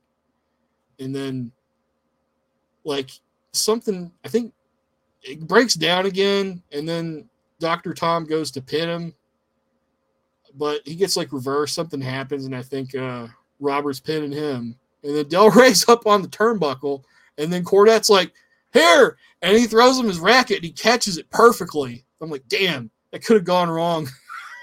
He fucked that whole spot up. Well, what was the spot after that where Cornette props one of the rockers, and then one of the guys do a moonsault? That was before this. Okay. You traveled backwards in time. You did like the opposite of what Chaz did. Well, no, I remember that because you said that he did a moonsault and did a pin. I don't remember the pin part. I just remember Cornette propping him up, and then that was before the moonsault spot. That was like when he had him outside and he hit him with that slingshot crossbody I was talking about. Okay, all right. Yeah. My notes are weird. I'm sorry. That's fine.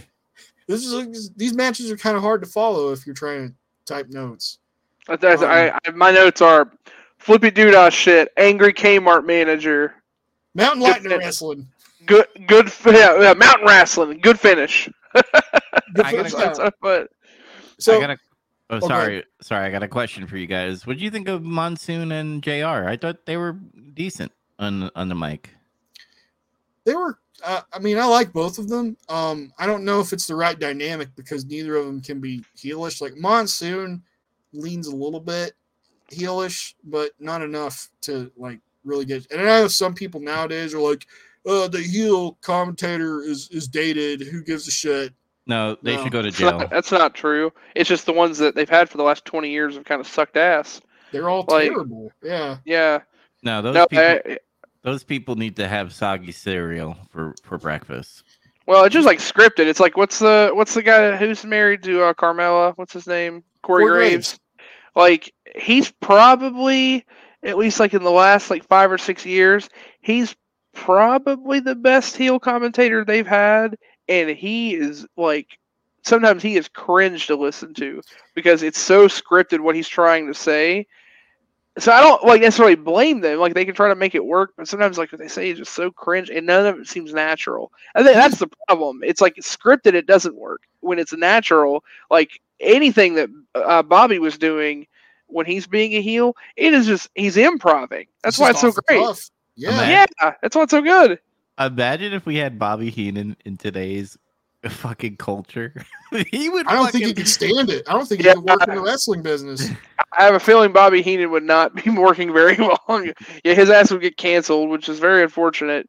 Dude, those Clinton jokes would be fucking off the chain. They were more timely in modern times. I can just see that now. Every 3 every 3 matches or so, he's like, "Yep." And you know what this reminds me of? Benghazi. And then Michael Cole's like, "God damn it, switching gears." The problem with Graves, to cap that off real quick, was when Graves was doing that heel commentary bit in NXT, it was better because it was less controlled. Yeah, exactly. It wasn't scripted. He was just like they gave him the idea. This is what we want you to focus on, and go do it. Yeah, and then I totally agree. Yeah, but finish. Del Rey's up on the top rope while Dr. Tom's getting pinned by Ricky or Robert Gibson. Cornette throws him the racket. He catches it. Great timing. And then he jumps. He jumps as high as he can, and like drives the base of the handle of the racket into like the back of Robert Gibson's head or something. And then Dr. Tom rolls over and pins him for 3, and they're the champions now. I made a joke in my head when I watched it. I was like, so that's how his fucking eye gets fucked up. But he hit him so hard he knocked his eye out. He fucking went bug-eyed. Oh, man. Decent match, I thought. I've seen better from these teams, though. And I thought maybe if they had more time, they could have had a better match because this felt a little short, I think. Mm-hmm. It's definitely short. And also, I think it was short, and the crowd just not being into it for most of it kind of hurt. Yeah. I give it a 6.8 out of 10. Okay. I agree with most of the things you say on the match. It's not their greatest. I think we've seen another match that was way better. The crowd definitely out of it. Do you remember the one they did early in the year on WCW TV? That's the one where they invaded, right? Yeah, and they had a match on Saturday night. And it was way better than this. That's in the 8 and 9 territory. This for me is a 6.9 out of 10. Because I think if the crowd was a little bit into it, they would have probably put it up to 11 on that. As far as performance, they did try to get the crowd into it, and it felt like they read the room, and that's why they probably like, all right, let's take it home, boys, and throw the racket, and then knock Gibson's eye to the right a little bit, and then get that pin because nobody cheered after they got the belts. No. Yeah. I mean, they're the heels anyway. They weren't going to cheer. But yeah, but no one was really booing either. People didn't care. People were like, oh, okay, they're done. All right, I'm eat this hot dog. Fucking watch Bastion Booger come out next. Oh, God. Oh, boy. Fuck you. Oh, yeah, no, you talk about that. Yeah, I gave it a 7 because this was a good match. It's not great. It was good. I think they probably would have done a little more or got sold into it a little more if the crowd bought in, but yeah, it was just there, but it was good. Yeah. We're right there though. We're like within decimal points of each other. Mm-hmm.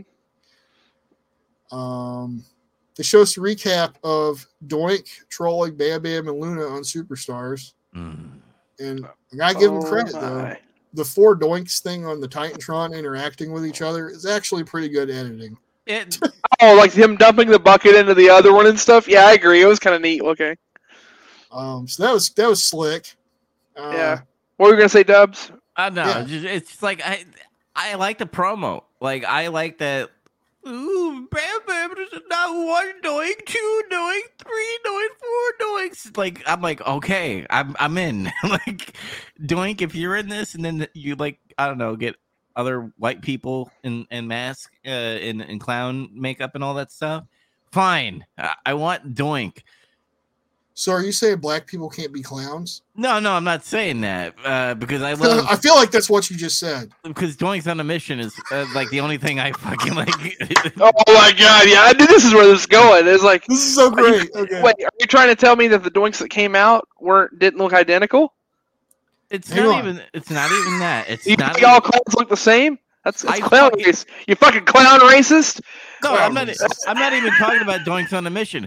Fuck the bushwhackers. Fuck them in the asshole.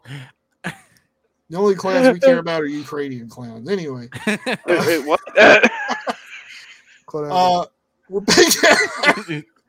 We're backstage with the lower mid-card heel team, I'll call them, and they're all tearing Turkey apart in front of Top Petting Zoo.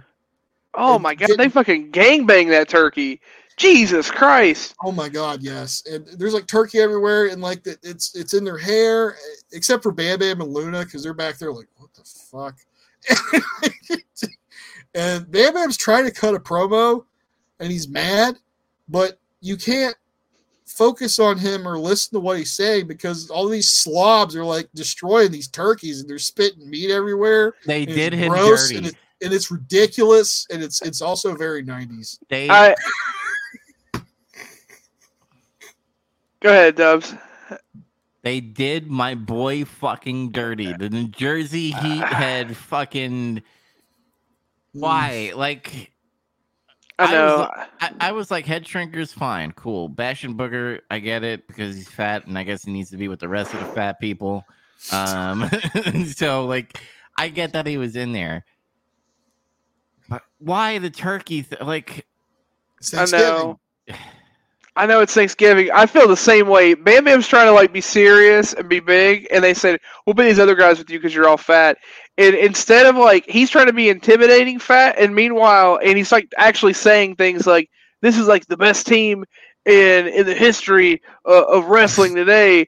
And meanwhile, these 3 obese fucking mongoloids are just going full ass to mouth skull fucking this turkey, just ripping it apart. It's like I'm not I honestly would not have been surprised if the network or Peacock would have made them like blur out and pigment the turkey because Japanese viewers would have complained because it was basically porn, but not in a good way. Fucking bukkake on the fucking turkey. But yeah, I feel bad for Bam Bam. Poor guy, just like stuck. And then, I mean, Luna too. Like they're both like they're a package deal, and they're like stuck in this situation. And man, I was not ready for what was next. I was not ready. So, I was not ready. Poor Bam Bam is the butt of this entire joke. Is the thing. But, You know he is. Yeah. So we got Bash. So the heel team comes out first, and Bash and Booger is wearing a shirt that says, "I may be fat, but you're ugly and on a diet." And I'm like, that's actually kind of funny. It's one of my favorite fat guy shirts, aside from the one that said "I beat anorexia." I beat anorexia's ass. Yeah. What's hilarious is like as they're all like Bam Bam comes out first, and he's got like a lot of distance between him and the rest of his team, which I think is also funny. And when all the slobs come out and like the maniac turkey cannibals, like they show this girl who looks traumatized in the crowd. She has like a fucking 1,000-yard stare, like she's looking at this shit. Yeah. And then like, okay, so now it's time for the doinks to come out, and we've been swerved, son of a bitch. The Bushwhackers coming out wearing doink face paint and wigs, and I'm like, God damn it, I hate these guys. Dude, I thought they were gone after the Rumble. Dude, my eyes went red, and I zoned out. Like I zoned out most of this match because I fucking got angry. See, I'm right there with you. I was gonna be like, God damn it, I hate this. And then Men on a Mission doinks came out, and I was like, oh no. So okay, hear me out. They had that whole graphic of the roller coaster from hell with the screams. Like, ah! They had to make a roller coaster theme. This was Mortal the roller Kombat coaster. arcade ladder background. Yeah, this is the roller coaster because they swerved you twice. They made you pissed, and they gave you doinks you never wanted, and then they gave you the doinks that you deserved. The doinks you didn't know that you wanted. Yeah, exactly the ones you didn't know you wanted. Oh my god, we're on a mission. Oh man, And they're all doing it. Even what's his name? The rapper guy, Oscar. Mo? Even he was done up. Oscar, in it. yeah. Yeah. Mabel and Mo are in it, but yeah, Oscar's even dressed up as a doink. There's technically 5 doinks. The best part of this is it's such a troll. The entire team of doinks, none of them are doinks. Mm-hmm. None of them are actually doink. That's the funniest part of the whole thing. Bam Bam just got fucking trolled. This is like the start of the Go Back to New Japan tour, basically. Which he's like, that I'm going to WCW instead. But it really is. Like, I feel bad for him. He got shafted, but it is funny. Like, the thing itself is funny, so, oh, man. Oh, brother. It's weird. So, I hated it. This I will say, continuity-wise, which we're going to talk about after this show's over in the next episode, I am going to ding them on something continuity-wise that didn't make any sense. But we'll get there. So, Booger's in there first with Luke, or the other one. I don't care which one's which of the Bushwhackers because I hate them. And then they do silly shit, and he bites Booger's ass, and he waddles. And then the other Bushwhacker clown gets in, and they fuck with Samu, and they give him balloons to bite, and he bites one, and it explodes. And then he bites another one, and it explodes. And then he bites a third one, and a foreign liquid stuns him that comes out of the fucking balloon, and they roll him up for 3. And I was like, what? I fucking hate it, dude. How did a Samoan get beat by like a water balloon? Unless it was like some kind of like fucking poison or some shit. I don't know. That's what it was. It was the kabuki poison balloon of death. Why bonus points to you. Why is Samoans fucking afraid of water? Aren't they on the fucking island in Hawaii? Well, that's why they're on the island, because they can't leave it, because they're scared. See, I pulled another Bobby Heenan there. Yeah, you didn't watch Moana. The fucking demigod can't even swim. Yeah, you watch Moana. You're welcome. Deep cut. It was a deep cut.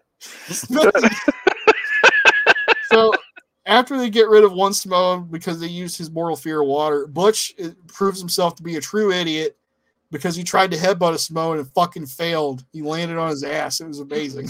Yeah, you don't do that. Yeah.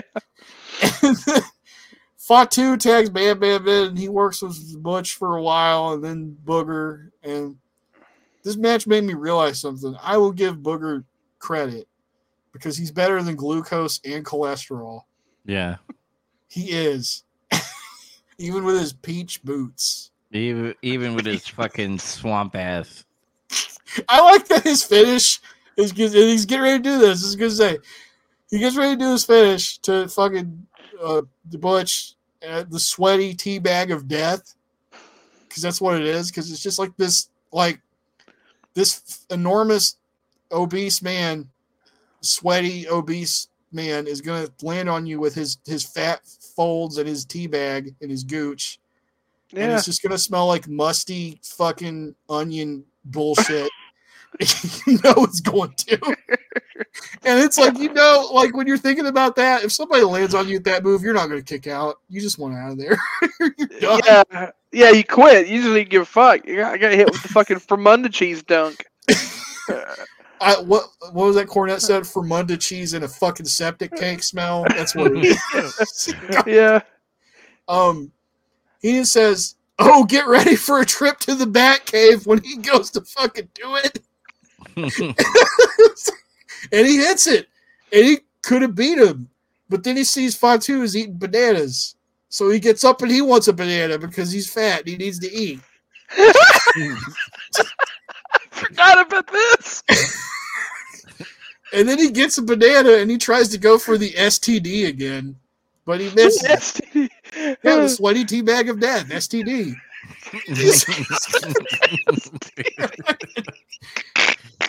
But he misses, and then Mabel Doink gets tagged in, and he hits the fat leg drop, and he kills Booger, pinning him. Booger's eliminated. Drops a turkey leg on him. Whew. The turkey leg. I gave up halfway. The halfway point of this match, I kind of gave up because it broke down a lot. Because Tim White did the refs. Tim White lost total control of this fucking match. This whole match was absurd. I don't know if he was just like, fuck it, whatever. But that's what happened. And Bam Bam got sandwiched in the corner, and then Mabel hit a big splash for 3. And he beat, like, because the rest of the Doinks dogpiled on him after that. Mm-hmm. And it was funny. And yeah. The best part was when Mabel covered Bam Bam. And that was it. And they all died. I don't know. And then Vince said, this is why I said this is the best part. Vince said, this is a cartoon. And I'm like, you said it, brother. And then Bobby Heenan, he got the killing blow. This match looked like something Chief Jay Strongbow should have been in. And God damn it, if you know your WWF lore, that is a deep cut. And that's why he's the best. Because Chief Jay Strongbow had a saying, because he was a wrestler there for a while, and then he became like a backstage agent or producer, as they're called now. He said that match looked like it could have been in an iron lung, and nobody knew what the fuck he meant by that. Nobody knows what that means. But what it translated to was that match was the shits. Yeah. So Bobby just did like a super deep cut that nobody would know what the fuck that means, but anybody in that production team. Yeah, he was like a 3-layered way of saying this match fucking sucks. But just to give him credit where it's due, because it's like my least favorite thing. Like, I would almost argue I'd rather watch Glucose and Cholesterol because watching them huff and puff and wheeze is just entertaining to me. But Bastion Booger is just gross to see, and it's unsettling. But I'll give him credit. It was the most on-character thing to see in the whole show, even more so than Shawn Michaels, for him to be ready to win a match or to get an elimination, and he stands up because he sees someone else eating fucking food, and he's like, "Oh, banana." And he wants some of it too. I laughed so fucking hard I sharted, and I watched the rest of the match at the toilet. I'm not even kidding. That's pretty good. I know you're gonna say you sharded and you just sat there with your own shit to watch the rest of the match. He's not Bastion Booger. He doesn't like Bastion Booger. No, I mean, to be fair, like Bastion Booger is if fucking if Swamp Ass were like the idea of Swamp Ass were turned into a person, it'd be Bastion Booger. But personification of Swamp Ass. It is. That's what he is. He is the incarnate of Swamp Ass. The Swamp Ass incarnate. If there was like they have like, remember that meme I showed of Bam Bam Bigelow is like the personification of heartburn. He'd be like in a heartburn commercial for like Tums or something. If there was like something like Athlete's Gooch or some shit, it would be fucking Bastion Booger. Well, I heard James Gunn is making a movie after Bastion Booger called Swamp Ass Thing. Swamp Ass Thing. So their team are personifications. So we got Heartburn, we've got Swamp Ass. What does that make the head shrinkers? Samoa. I don't know. Dry skin, eczema, and and headache. I don't know. I don't have anything else. I have to think about those. But we at least got Heartburn and Swamp Ass. But yeah, this match, I don't know. Like, I feel weird because this match did suck, but I was also thoroughly entertained by most of it because of how stupid it was. So I was kind of generous. I mean, I don't know what you guys gave it or did with it. It was weird. I gave it a 5.5. I felt, but okay, like hear me out. It was terrible. Don't get me wrong. I will admit it's terrible. So it's a guilty pleasure thing. But some things happened in the match that was so funny that I literally shit myself. So like I couldn't like say it was bad. My fight money. You got something out of it, I guess. Yeah, like I was entertained. I mean, but yeah, it was a bad match. I feel super bad for Bam Bam. So Dubs, what'd you give it? I have a feeling this is going to average out between the three of us to like a 2. I gave it 5.5. So I will agree with some things Chaz said. There is some funny moments to it. Bobby Heenan saves a lot of it. Bam Bam, when he does wrestle, he does kind of save the match a little bit. But I am being generous, dog. I'm giving this a 4.5 out of 10. Because fuck the Bushwhackers. And 2, fuck the Bushwhackers. And 3, fuck the Bushwhackers. Damn.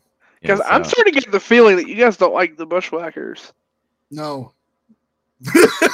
they tried to lick Kid's head with That's the clown disgusting. with the clown makeup on. That's disgusting. Would you let the Bushwhackers lick Evie? Would you let him do that? No. I don't See, want it's them anywhere fucking near my gross. kids. Bushwhackers were on Epstein Island. Confirmed. Jesus. Modern Bobby Heenan commentary. I need to get that AI thing so I can make him say this shit. But, it wasn't a good match. But mechanically and spiritually, I have experienced much worse than this. It was somewhat short, at least.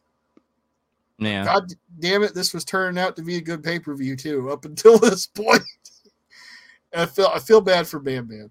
But I adjusted my score slightly because of what Chaz was saying. Because it's like, I mean, the Chief Jay Strongbow thing is what made me laugh the most. I don't even heard that. It's funny that when you said it, it was like, oh, that's pretty funny. And then you explain it, it made way more sense. But I don't even think I even heard the commentary. Again, I was watching the rest of the match from the bathroom. I learned the deep lore of that. It made it a little bit more funny for me. I gave it a 3.9 out of 10. Woo. Yeah. Bad. But like I said, I've seen worse than this. Yeah. It's like I'm looking at it like it's like a 2 in mechanics, but like the atmosphere and the spirit of the match was like a 7.5. You know what? I'll give it a 4. There you go. Like It's like if it were a woman, she's got a unibrow and like her rolls, like she's got moles on like the end of like a fat roll, and it's disgusting. But she could suck a bullet out of a gun on safety. So, I'm gonna close my eyes and just be like, well, it's better than my hand. I'm trying to find a really like gross way to describe it. The spirit of the match was funny. It was good. It's I don't know. It's like the sparkliest turd on the card. Kind of like watching a Val Venus match while eating a Tide Pod. Or just watching any Disco Inferno match. Whoa! Shots fired. Yeah. Although I'll give it to him. That pile driver thing he did, well, very unsafe. It looked kind of neat sometimes. After the match, Doink shows up on Titantron and harasses Bam Bam and Luna with lame jokes and laughing. Yeah. That's the best part. Doink shows back up. He wasn't even in the match, and I'm like, this is just where it really settled for me. I'm like, he went from Jack Nicholson to Cesar Romero. It's over. He's just goofy now.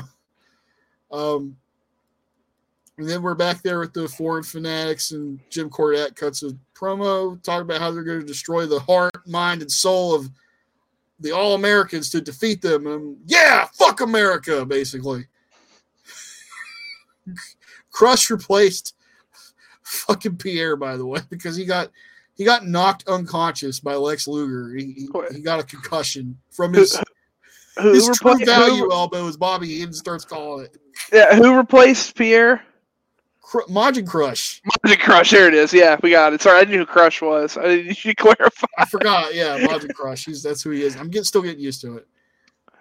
So, the main event, the Foreign Fanatics, which is Ludwig Borga, Jacques, Majin Crush, and Yokozuna, with Johnny Polo, Mr. Fuji, Jim Cornette. Man, it's busy out there.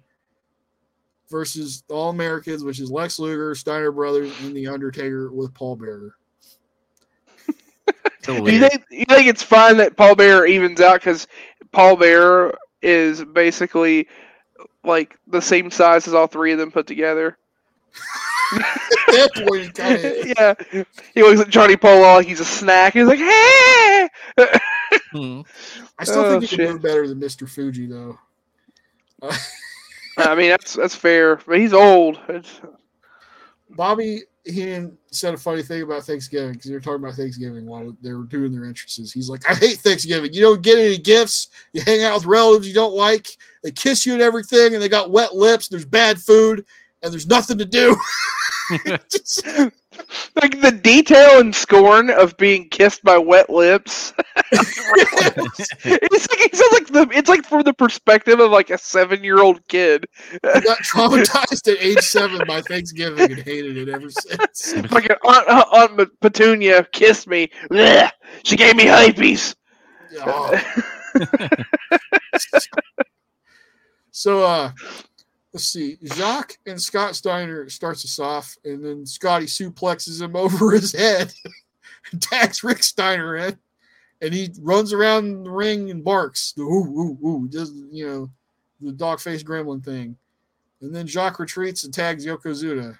And then Rick's like, okay, brother. And he hits a Steiner line. And then he hits a couple flying shoulder blocks. And Yokozuna takes a crazy bump through the ropes, though, because he's so big. It's like the heel bump when they get knocked out through the ropes, and they kind of like Shawn does it. Well, now a fucking almost 600-pound Samoan does it. It looks like he's gonna die, but he doesn't, and it's amazing.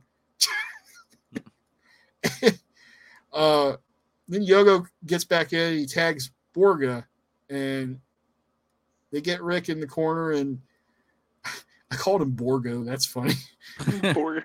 Borgo delivers several hammering blows, and he throws Rick outside, and he collides with the cameraman out there, which I think was accidental. And then Rick gets on the top turnbuckle, and he hits a flying forearm on Borga, and he climbs the ropes in the opposite corner, and he goes for a crossbody. And I think Borga was supposed to power slam him, but like he was like out of position or some shit because he just fell. It's like he hit the crossbody, and then like there was like a second delay or some shit, and then Borga rolled over and pinned him, and he's out. And then he got 3, and he pinned Rick Steiner out of that. I'm like, okay. Mm-hmm. I think they fucked up there. And then Scott is back in there with Jacques, and then he military presses him, and he goes to throw him in the foreign corner, but then Majin Crush catches him, and he puts him down, and then Jacques shakes his hand and thanks him, and he's like really happy that he saved him. And he thumbs his nose at him and shit. It's like kind of funny. And then Scott does his flippy double arm drag power bomb on Majin Crush, and then Majin Crush comes back and hits a a roundhouse kick. Thank you for that. And a headbutt. And Randy Savage is back. He's trying to get out there to Majin Crush, and he can't. He's held back by a bunch of staff. WWE. And Crush, instead of letting people commit crimes and they get away with it, like maybe stop it or some shit. But anyway, Crush military press slams Steiner out of the ring. I'm like, ouch. Savage manages to get back and he tries again, but he gets accosted still, and then Crush bails out and attacks Savage. And now his back's turned, they fight, and they're not paying attention, and Crush gets eliminated because he gets counted out. So I guess they're going to have a match at some point because this keeps going on. Mm-hmm. And then it's Jacques and Scott in the ring again, and Scott's been in there for a while, and everybody's been getting heat on him, so he's tired. Jacques hits power driver on Scotty, and then he just says, "That won't do anything because there's nothing in his head."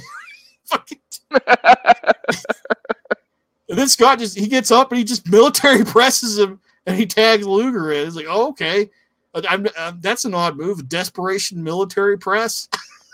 The desperation. You're ever just so tired and beat up, you just go, just muscle a guy up over your head and fucking throw him. It's just funny to me. Luger picks up Jacques and he body slams him, and he hits the second rope elbow to Jacques, and he pins him for 3. And I was like, oh, because the fucking forearm blade. Okay, that's what they're doing. Scott talks to Luger for a bit after that and convinces him to let him back in the ring to wrestle, which I'm kind of surprised by. Then Borg comes in and he starts beating the piss out of him. And he goes for a top rope move. And Scotty runs up there and hits a superplex. Yoko breaks up the count and is apparently legal now. He's just legal because he came in and interfered. Scott goes for a Frankensteiner, but he misses, and he lands on his head, and then Yokozuna goes, "Yosh!" and he drops the leg drop, and he fucking killed him. Scott is eliminated. So now it's Lex and Yoko, and Lex tries to take Yokozuna down, but he blocks his second clothesline attempt and just fucking runs over him with his own. Borga gets in, does a little bit of stuff, and Yoko comes back in. He tries to hit a big splash, but he misses. And then Luger tags Undertaker, and that place fucking goes ape shit. Yeah, that was awesome. Yeah, I know we didn't note it either. Because we could jump right into the play-by-play. But when the lights went out and the bell fucking goes off, that crowd was loud as shit. Mm-hmm. Whatever. Yeah, like Taker is over as fuck right now. Yeah, it's great. I think it's got really interesting implications going forward.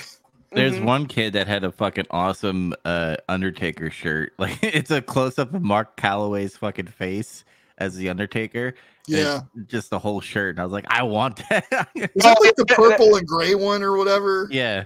Yeah, it's like they have like those super 90s shirts. They have one for Razor where it's like yellow and it's like his face and shit. Like, those are cool. Those remind me of those like hood shirts people get like whenever like your favorite rapper gets gunned down and killed, so you get like a giant airbrush of like their face. My buddy OY has one of those like giant tall tees like that, and it's got fucking Mike Jones on it, and on the back it has his fucking phone number. What the fuck? Because Mike Jones had a song that had his phone number in it. Oh, okay. And he sang it. Oh yeah, that's the reason. Yeah, because he had the whole thing. Who? Mike Jones, and he had like his phone numbers in the song. Oh Like, my God. yeah, kind of the early 2000s. What a place. It reminds But me yeah. of it reminds me of my friend who has like a shirt that has Lil Jon on it. It says R.I.P. Lil Jon, and I said he's not dead. He's like, well, when he dies, I will have a shirt that says R.I.P. Lil Jon. Yeah. He planned for it. Oh my God. Okay. So Taker just he gets in there and he hits like a big ass running DDT on Yokozuna. And he just does the sit up, and like people are like going crazy for this. And he clothesline Yoko and he stuns him, and he runs the ropes for another one. Borga hits him from behind, and he just stops his dead in his tracks and then just turns around and looks at him like he no-sells it. Is this the first time he's doing this gimmick, by the way, where he sits up and like stares at them? No. It's not, but he's doing it differently now. Like it's more sharper motions, whereas before he was like more slow and lumbering. It's like Michael Myers. Yeah, it's like what I was saying before about him, like a month or two ago. Where you remember, like when he started wrestling on Raw again, it was like all of a sudden he's moving like a lot faster and everything. He was wrestling. He was actually wrestling. Yeah. Before he was like acting like he was a dead man. Now he's actually wrestling like a wrestler. But then he occasionally has this, like that weird like supernatural ability to just recover and no sell shit. Yeah, and it's like he's becoming more of a dynamic wrestler guy, I guess is the best way to put it. Let's see. But because he's distracted by this, where he goes like, "Oh, what did you just do?" Like Yoko catches him and just does this huge belly suplex. It looked fucking smooth, by the way. Like that's what I like. A lot of people like. Even I kind of do it where I'm like, fat people are not good wrestlers sometimes. But like Yoko, even with his fucking weight, he could fly. Him going off the ropes and doing those moves and shit look silky smooth. But it's another weird crapshoot kind of thing where it's like a fat guy wrestler is either going to be absolutely awful or they're going to be like way better than they should be. Mm-hmm. It's like, one or the other. Like Bam Bam, Fatu, Yoko, Vader. Yeah. we had all the same people in mind immediately. It was like first one that came to mind were Bam Bam, Yoko, and Vader. It's immediately who I thought of. And if we're getting more modern, Kevin Owens and Eddie Kingston. They're fat. Mick Foley. No, I hate like they get called fat. It's like no, they're just like bigger and they don't have like the typical like build of like rip. Like they're husky or like Bray Wyatt. They have a beer belly. Like it doesn't. Yeah, yeah, exactly. It's like they got dad bod physique, but they're in wrestling shape, so it's fine. But these guys are actually fat. Like fucking Yokozuna is almost 600 pounds. That man is fucking massive. Like that's fat. Right? 450. Fucking Bam Bam, I think, is almost 400. Kevin Owens is getting skinnier, but his head's getting bigger now because his body's like going down a little bit, but his head is just fucking huge. Oh yeah, he's just always had like head. A big head. If his head had arms and legs and a tan and wore like weird outfits, it would look like Nia Jax. I thought you were going to say Kevin Owens' head is like MODOK. Yeah. What if that was actually just like the Photoshop, the new MODOK in the MCU was just Kevin Owens' head? I have to find somebody to do that for me now. Yeah. Maybe I'll ask the AI to do it for me. I do actually have a big guy, a true big guy that can move like them in the modern day. It like to current time. It's Keith Lee. Keith Lee's fucking massive. Keith Lee's like 350. Motherfucker can jump over the ropes and shit.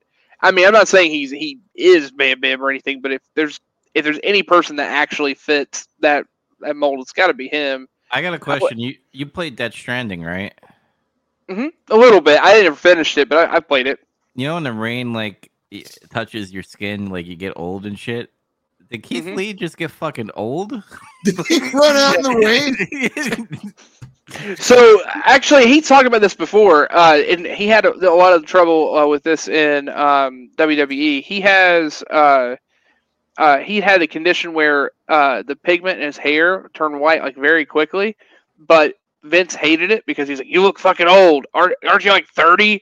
And apparently they just did not like that, so they made him dye his hair. So his hair, he'd have to keep it clean shave, and he would dye his hair black, so that it didn't look old. And then, I mean, guess now he's like, "Oh, I'm just gonna embrace it." So now he's got all that white hair and shit. Yeah, but he does look older, but it's like, yeah, it's fine. So does Like, he like Leland? I just shaved, but like I had like white whiskers down here, so I mean. So he pulled a Leland Palmer from Twin Peaks. One day he just woke up and his hair was fucking stock white. Yeah, basically. So yeah. he committed murder and just spoilers for. Yep. Yeah. So if you kill someone, that's what happens. Palmer. Sorry, I'm talking If backwards. Twin Peaks was just spoiled for you, you had a little bit of time. Just saying. In a lot of time. Let's see.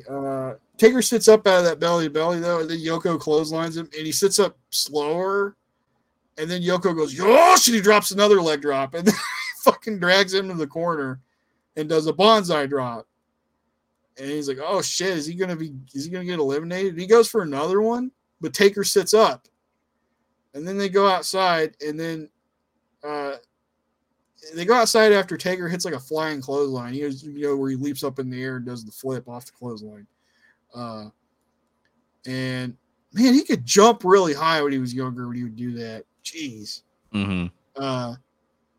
They go outside after that, and Yoko throws Taker's head to the steps, and he no-sells it. He does the hair flip thing and just glares at him. And Yoko's like, "Oh shit!" You never really see him sell anything like that before.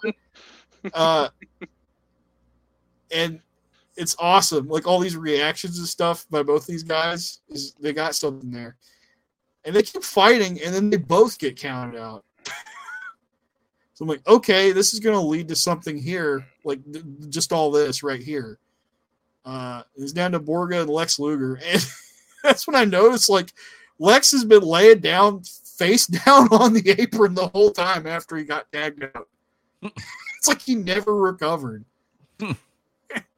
So Borga drags him to the middle of the ring and he starts gloating and shit. He's beating up Luger, and then Luger he hits a clothesline out of nowhere. Like he hits a double clothesline on each other. And then he gets up. And that's when Bobby Heenan makes the joke. He's like, he didn't get him with the true value elbow. And I'm like, that's going to stick now. That's the name of that move now. It's not the forearm, the loaded forearm. It's the true value elbow. Bobby Heenan did use Ham and Eggers in this pay-per-view, I believe. He uses it on Raw, too. Yeah. Jim Cornette and Johnny Polo start trying to run interference. And they do. And then Mr. Fuji gives Borga his salt bucket.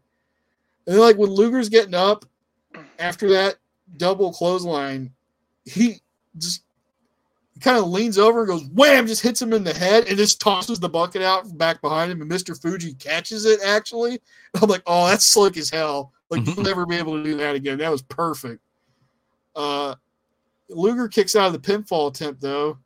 And then he gets up and he starts throwing the shouty rights. He starts throwing the shout punches.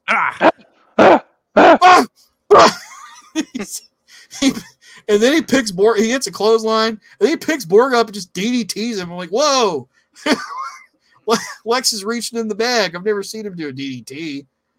And then he hits the true value elbow and he gets a 3. Luger survives. America survives.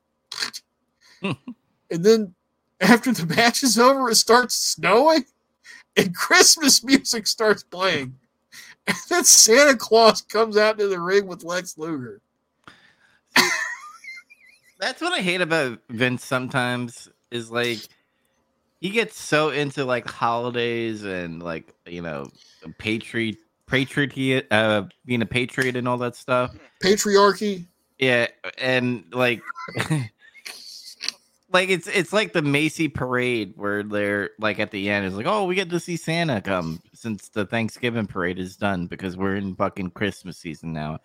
Like it's so lame at sometimes when you just have these guys like battling to the death pretty much almost. That's still that early kind of silly time for WWF right now. So some of that still bleeds in. Mhm. Unfortunately, It's like Vince always wanted to make it a kid show. he said he wanted to be the Walt Disney of wrestling. He kind of is. So, little rough in the beginning, but everything kind of ironed out after that first pinfall, where it was like, what the fuck? Oh. This match, depending on how you want to look at it, unfortunately or fortunately, showed that Undertaker is much more over than Lex Luger is. Mm-hmm. And Lex is pretty over still. He's not, he still gets a good reaction, but Undertaker gets a way bigger reaction than him. Yeah. And I think Vince realizes it off of this match. The true spirit of America, the Undertaker. Yeah. This is what actually killed Lex Luger's push. Was the American Undead. Yep. The American Badass. The fucking American Badass. I am American. Literally, they were setting up Yokozuna and Undertaker out of this. Like, once that happened, they're like, "Yeah, we're gonna do it. We're gonna do a match with these guys."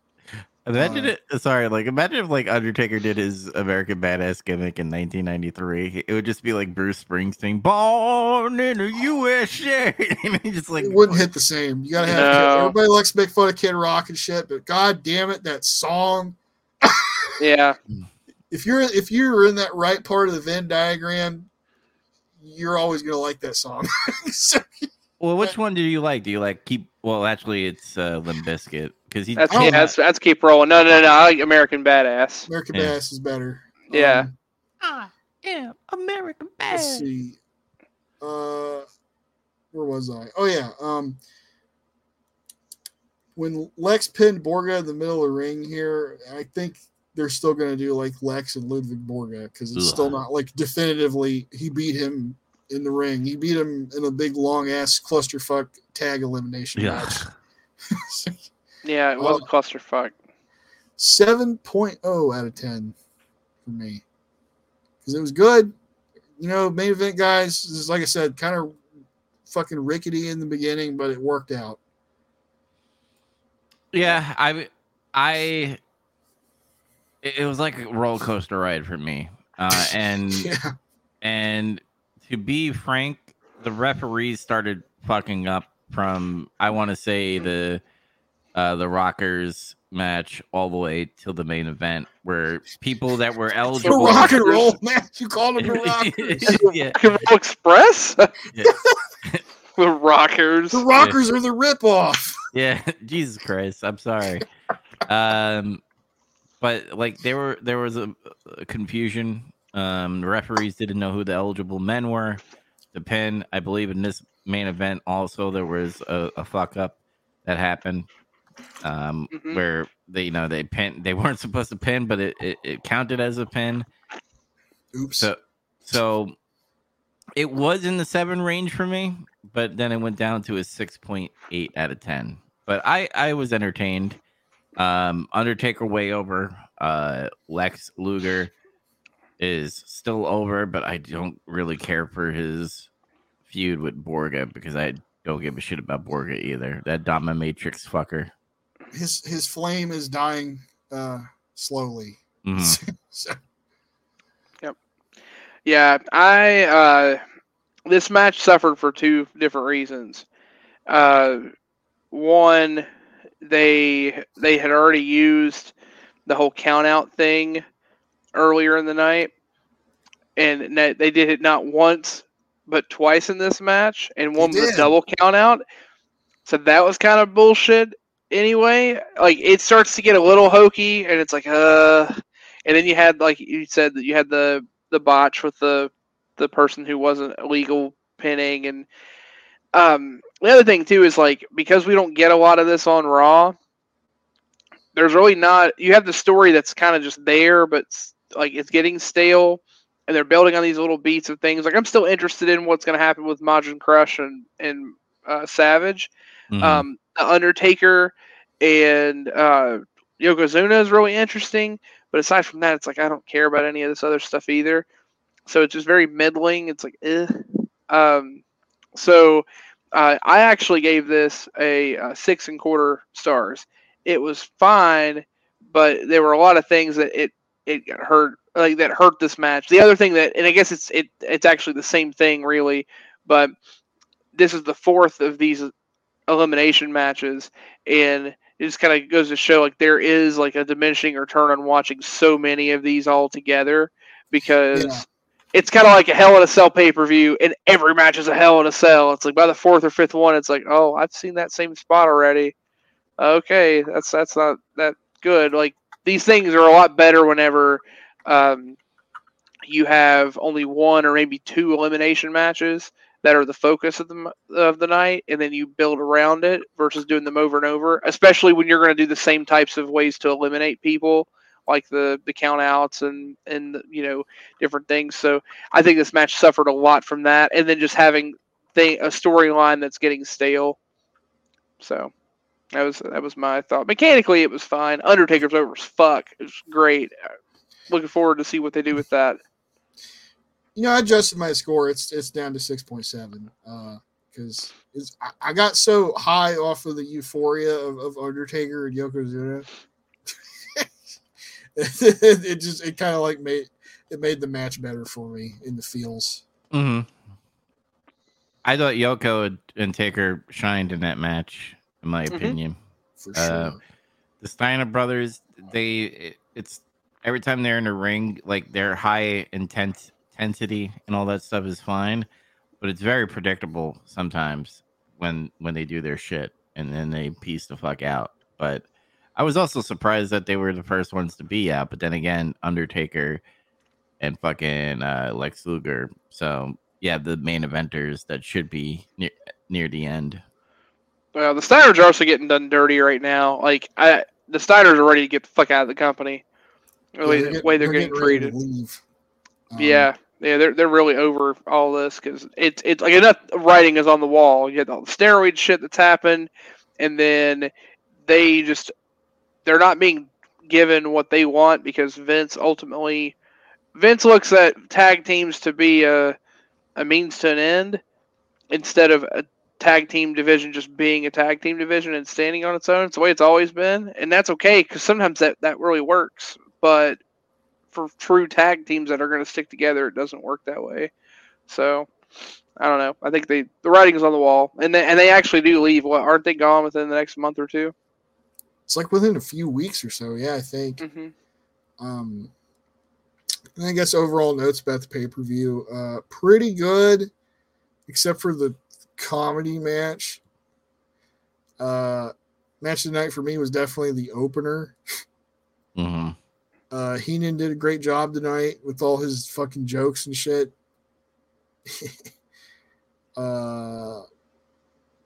Like I said, Shawn Michaels deserves a medal, but I suppose he's going to get one in the form of his feud with Razor.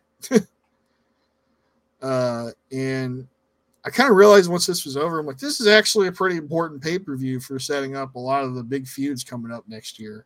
Yeah, that's why, like, Chaz, you were bringing up how the structure, how it could get, out of hand and maybe bring down the pay-per-view a little bit.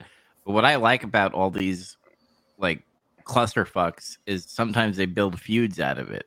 Because you could build a storyline, like, obviously with the Razor and HBK, and then also plant the seed for HBK and Bret Hart, pretty much. Having him hate on the Hart family. That's going to be down the road. So you can build, like, feuds like that, but, like, the whole Doink shit can go fucking the hell. Oh, you don't like the story they're building with Bam Bam and Doink? No.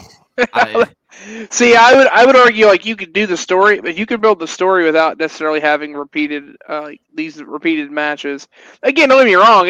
I agree. I like this pay-per-view particularly is really good at that. There are so many things that help pave the foundation for WrestleMania 10, which again goes down as one of the best WrestleMania cards of all of the WrestleMania cards. Like, it's not number one in most people's books, but it's usually considered in the top 5 for most people that, if you've watched every WrestleMania or most of them, it's pretty highly revered. So I agree, it holds up. It's just that just in the general sense of when you get to 3 or 4 of those matches mechanically, you start to repeat yourself on certain spots and certain finishes, and then that just takes away from, like, the first one's fine, but it just takes away from the ones that do happen.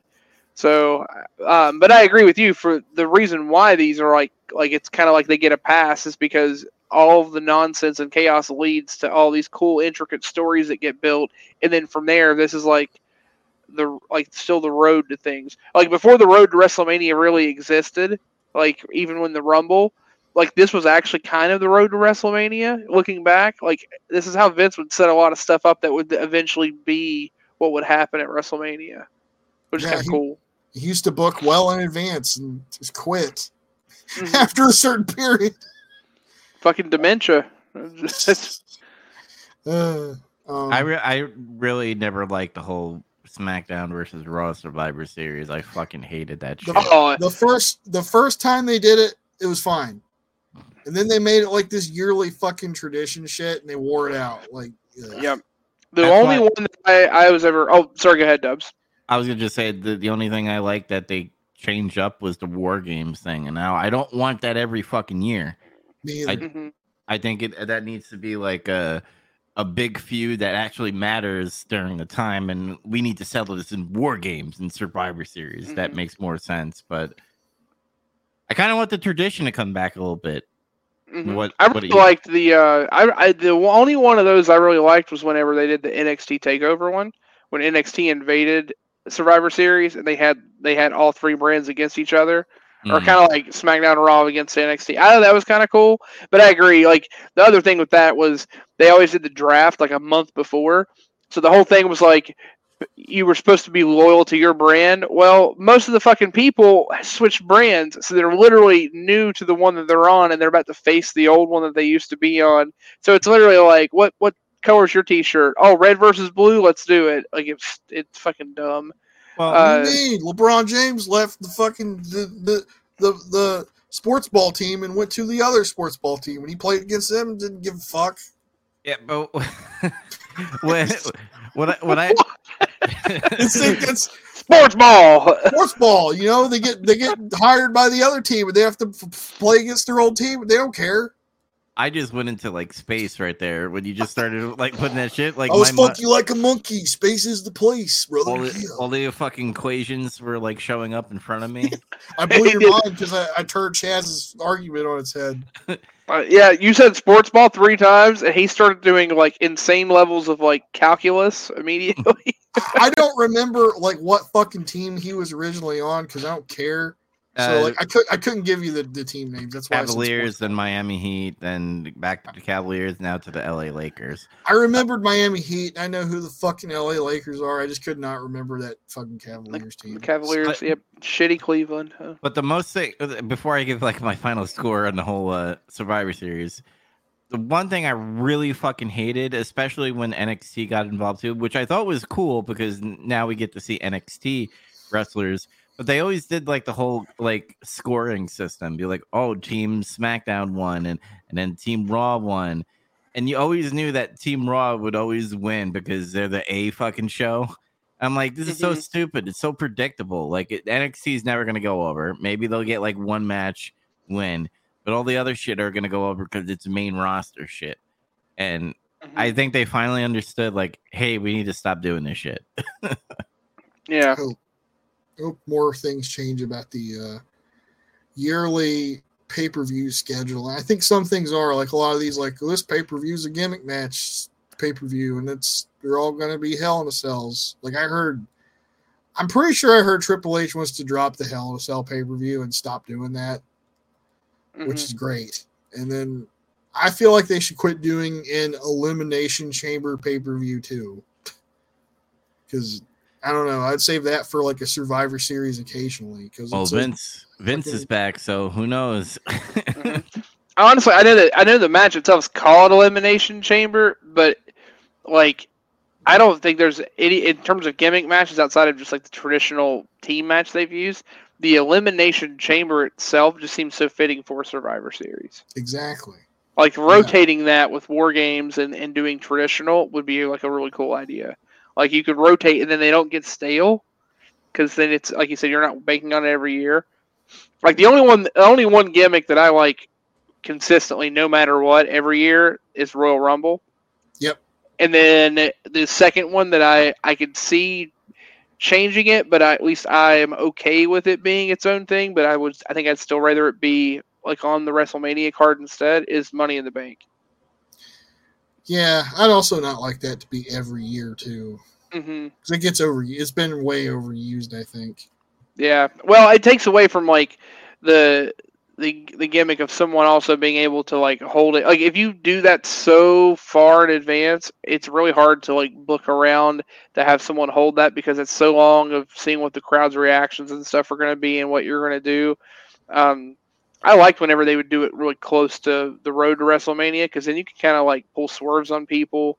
Hell, you could even have it on the actual WrestleMania card. Yeah. And especially with 2 nights, like night 1 could have a Money in the Bank, and you swerve people that they're going to cash in or something, and then night 2 they do cash in. Like I don't know, but that's my take on it. Royal Rumble, and that's about it. Mm-hmm. So what do you guys rate this pay-per-view extravaganza? I give it a 6.5 out of 10. It's decent. Which it brought it down a little bit was the fucking Doink one for me. But overall, I enjoyed it. So it's a 6.5 out of 10 for me. Yeah, I gave it a 7.25. I mean, obviously, probably because I was much higher on the Doink match than you guys were because how stupid it was.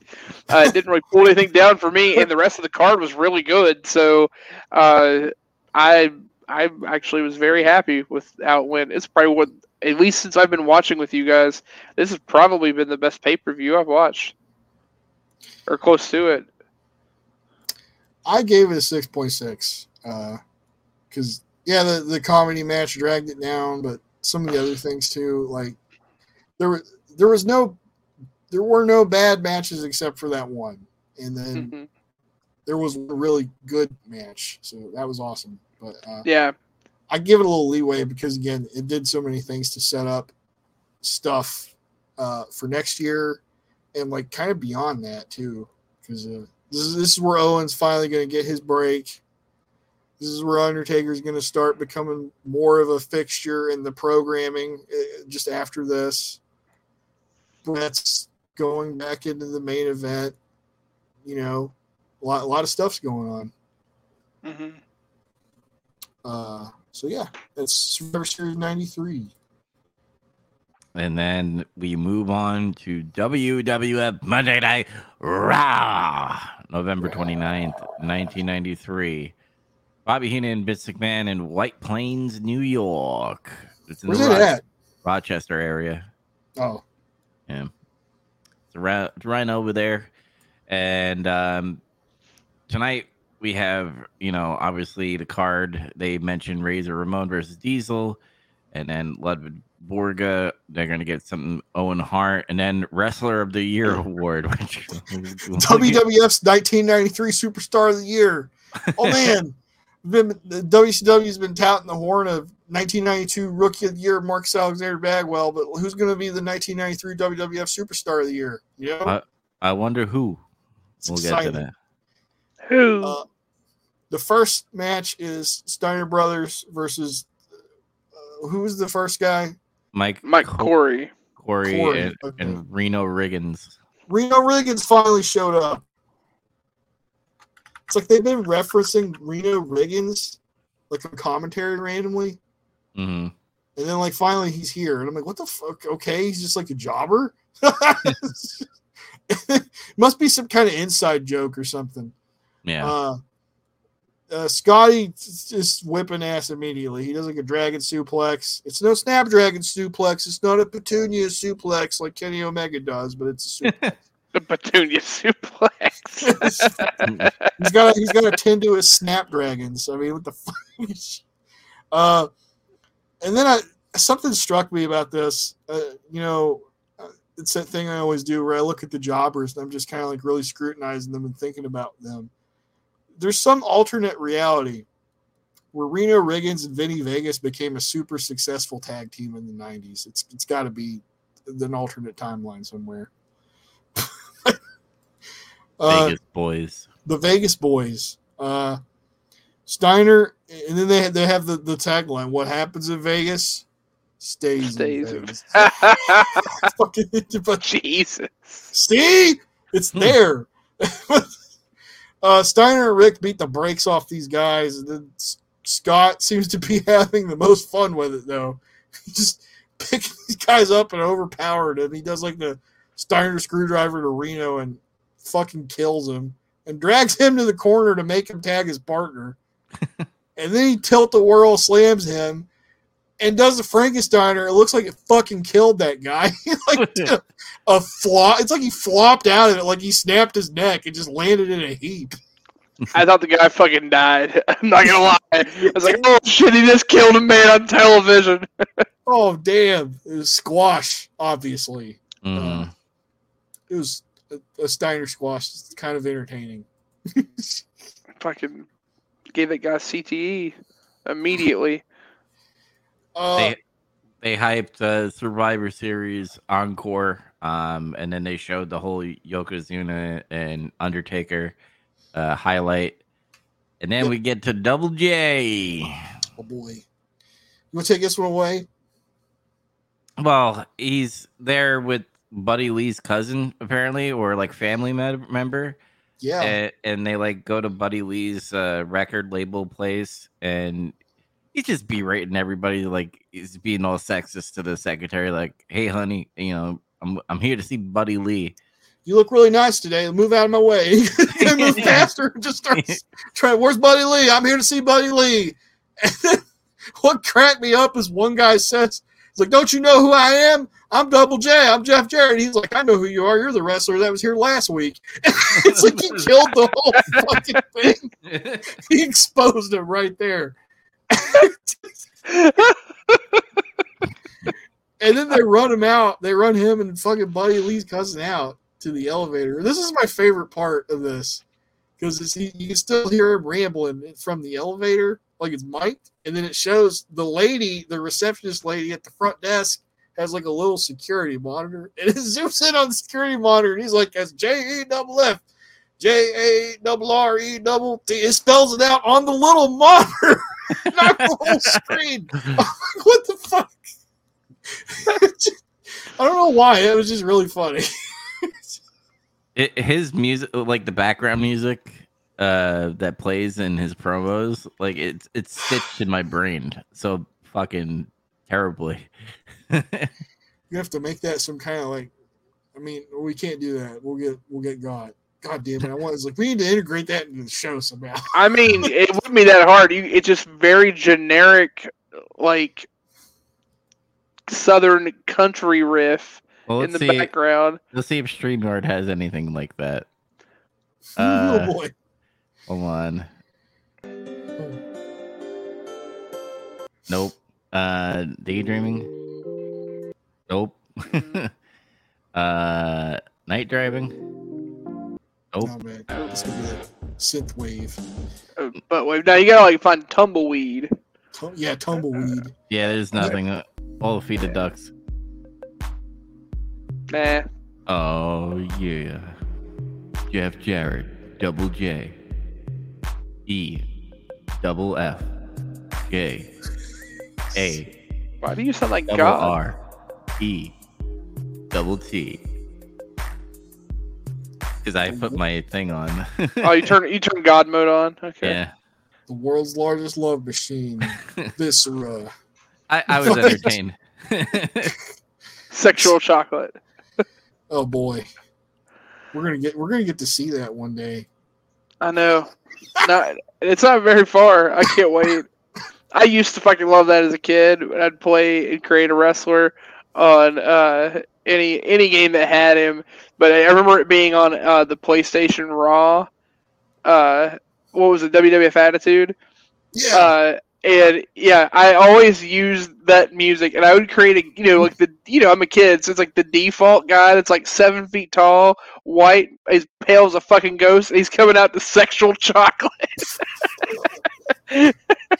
Amazing. He's wearing like neon green fucking pants or some shit, you know? He had fucking blue hair and some shit. Fucking, yeah, comes out fucking sexual chocolate. Yeah, 100%. Up next, we got Diesel and Razor Ramon. I'm like, all right, this could be pretty interesting. The main event of the night. In the middle of the show. Yes. It starts off Diesel's overpowering Razor. And, okay, you know, Diesel's bigger than Razor. That makes sense. And then Diesel starts working Razor's back. He's doing forearms to his back. And he does, like, the little Steve Austin rope attack thing. You know, hang the guy over the ropes and you run and you fucking teabag the back of his head. Oh. Yeah. For a second, I thought you were talking about a stun gun, but then you said the knee to the back of the head. I'm like, wait a second. No. The reason why I attribute that to Steve Austin is because, like, that's the guy I remember seeing do it the most. Like, he doesn't do it right now in his career that we see him in, but, like, he does it a lot later. And then he does, like, a backbreaker. Good-looking backbreaker for 2. And then Diesel puts Razor in bear hug, and Razor's like, oh, I'm going to get out of it. And no, he eats a fucking big boot. And then Diesel hits the snake eyes and goes back for the bear hug. Razor breaks out of the bear hug, and he hits like a big bulldog from like the top rope. And he gets up, and he does some of his punches, and he hits a body slam, and Razor's like, yeah, it's fucking over, Chico. He's going to do the Razor's Edge. Then Shawn Michaels comes in, and he hits him, and he causes a disqualification. Yeah. Just showing that they're building up to, no, I'm the real champ. No, I'm the real champ, pretty much. Then after that, Shawn gives Razor Sweet Chin Music, and he goes to grab his fake IC title. And he throws it in the ring, and he's like going to power drive him on his own title. But then 1, 2, 3 Kid shows up, and he hits a crossbody. And he does martial arts kicks. Dude, that pop was crazy for 1, 2, 3 Kid. Well, he's over right now. Yeah, people really like him. I couldn't remember that. Like, I don't remember. Like, for some reason, I don't remember how popular he was. Really. Yeah, the 1, 2, 3 Kid's popularity gets overshadowed by X-Pac Heat forever, which I still think is bullshit. Yeah, X-Pac Heat. I don't know. Like, I feel like that was like one of the first ancient memes. Well, I'm X-Pac because I'm X-Pac. X-Pac. You gotta cross your eyes when you say that. X-Pac. Snake. He hits Shawn with like martial arts kicks, and Shawn flips out of the ring. He almost doesn't make it. He like kind of hangs there on the rope for like a second. He's like, oh shit. He makes it over. And then they leave. Good little match. Diesel got to show he's capable, but was protected by the finish, more or less. Mm-hmm. I guess this is going to lead to a tag match, possibly. I feel like 6 out of 10. Okay, yeah, I give it a 5.9 out of 10. I don't mind Razor. I don't mind Diesel. I thought they had a good match. Obviously, they want to show again that Razor and Diesel are, to keep them strong. So they have HBK come in and interrupt the match. Again, HBK just selling like a motherfucking champ. So, yeah. What about you, Chaz? I had a 6 out of 10. It's serviceable. I felt like the finish was just kind of abrupt. Like, don't get me, I'm fine with it because, like, it's not like they did a bunch of DQs all night or anything. It's whatever, and it's building right off the heels of the whole IC title dilemma that was kind of first realized during Shawn Michaels' Survivor Series promo, because he's like, I have the real belt here and all that. So, like, I'm fine with that for story. Only thing it does kind of suck, though, is that because this show is nothing else but squashes, then, I mean, it's exactly that. It's a bunch of squashes and then just this match that abruptly gets ended, and that's it. But it's okay. The match was fine. And then all the stuff afterwards, of course, was cool. I agree. The pop for 1, 2, 3 Kid was really good. Mm-hmm. Fucking Sean Waltman when he do the promo later. Oh boy, yeah, we'll get there. Yeah. Next is Bam Bam with Luna versus Billy Crystal. Because it was like, oh, it's John Crystal. I'm gonna call him Billy Crystal. And Bam Bam is just destroying this guy. He's like building him across the ring and all kinds of shit. Billy Crystal actually manages to land a few punches though, but that rally is short lived. Luda's out there shouting and shit, and Bobby goes, "How would you like to wake up to that in the morning? Turn the alarm off!" And I start fucking. Oh boy, that was great. Sleepyhead. I heard that, and when I like, normally you hear her voice and it's like scary or whatever, but hearing her say normal things, it made me think Ed Big Head. And that's immediately what I thought. Oh my! Oh baby! Oh baby! Oh baby! Rocco! It's like, what the Mrs. Big Head? What do you want? I want a tattoo of a can of beans that says Gloria on it. It's the same episode. You're welcome. Well, that might be my favorite Nickelodeon show. I'm pretty sure it is. It's 100% mine. I fucking loved Rocco. It was so inappropriate. There was a great spot in this match, and I feel like this is where the match should have ended, but it didn't. If this was a Southern Territory match, it would have ended here. Bam Bam Beals Billy Crystal across the ring again, but this time he flings him even further, and he kind of like flies past the bottom rope, and it looks like he sucks pole on the way out. It looked rough. It looked like he fucking hit the pole, like getting launched out of the ring. And I was like, oh shit. And then he just crawls back to the ring immediately. And I'm like, no, he should just be dead. He should just get counted out. And because could you imagine that? If it's like, holy shit, is that guy okay? It's like he just stopped moving if that was the finish. Like, damn. Yeah. Killed him. Yeah. That'd be good to get Bam Bam Heat back on, because it's like Bam Bam was the butt of the joke on Survivor Series. And then he just like murdered some guy because he was pissed. But he gets back in the ring and he clobbers him a couple times, and he does the leaping enziguri thing in the back of Billy Crystal's head, and he pins him. It's a squash. Yes, squash.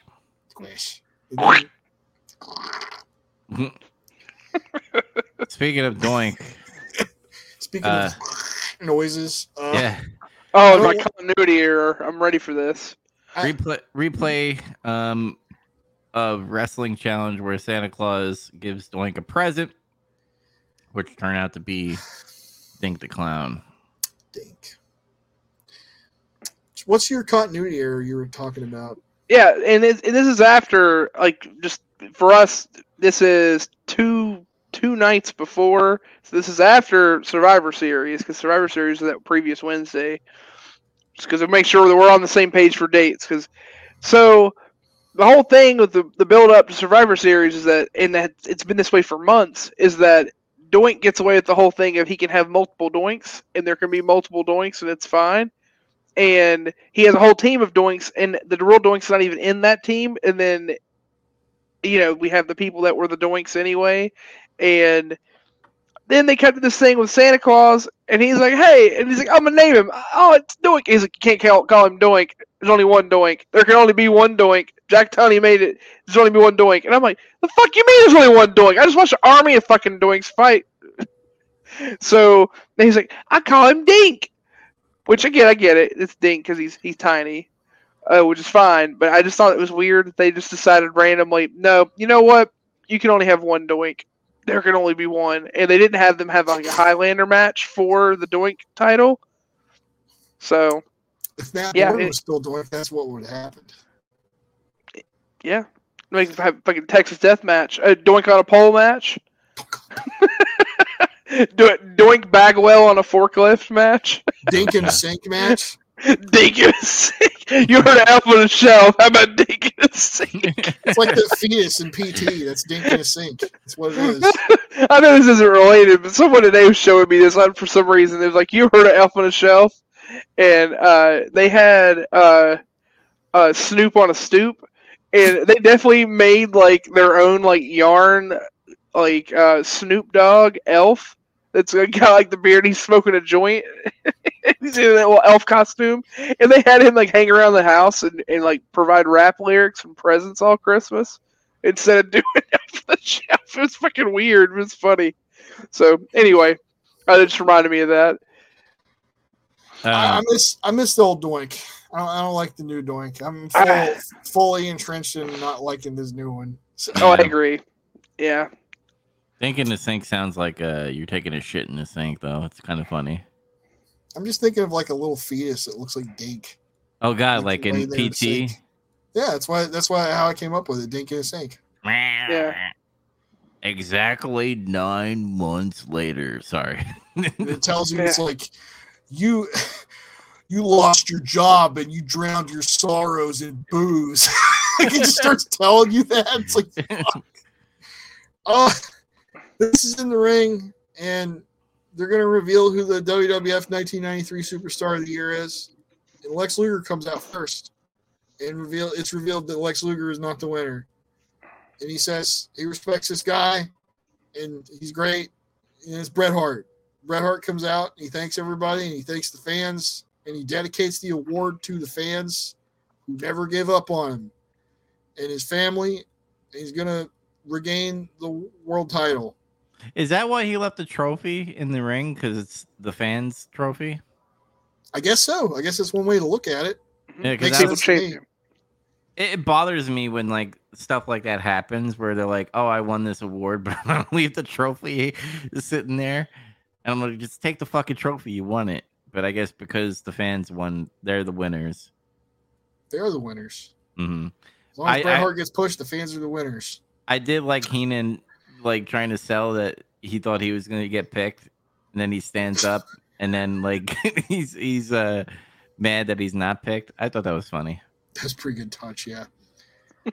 Then like right after this, we get Owen Hart versus Chris Duffy, and I'm like, oh yeah, Chris Duffy.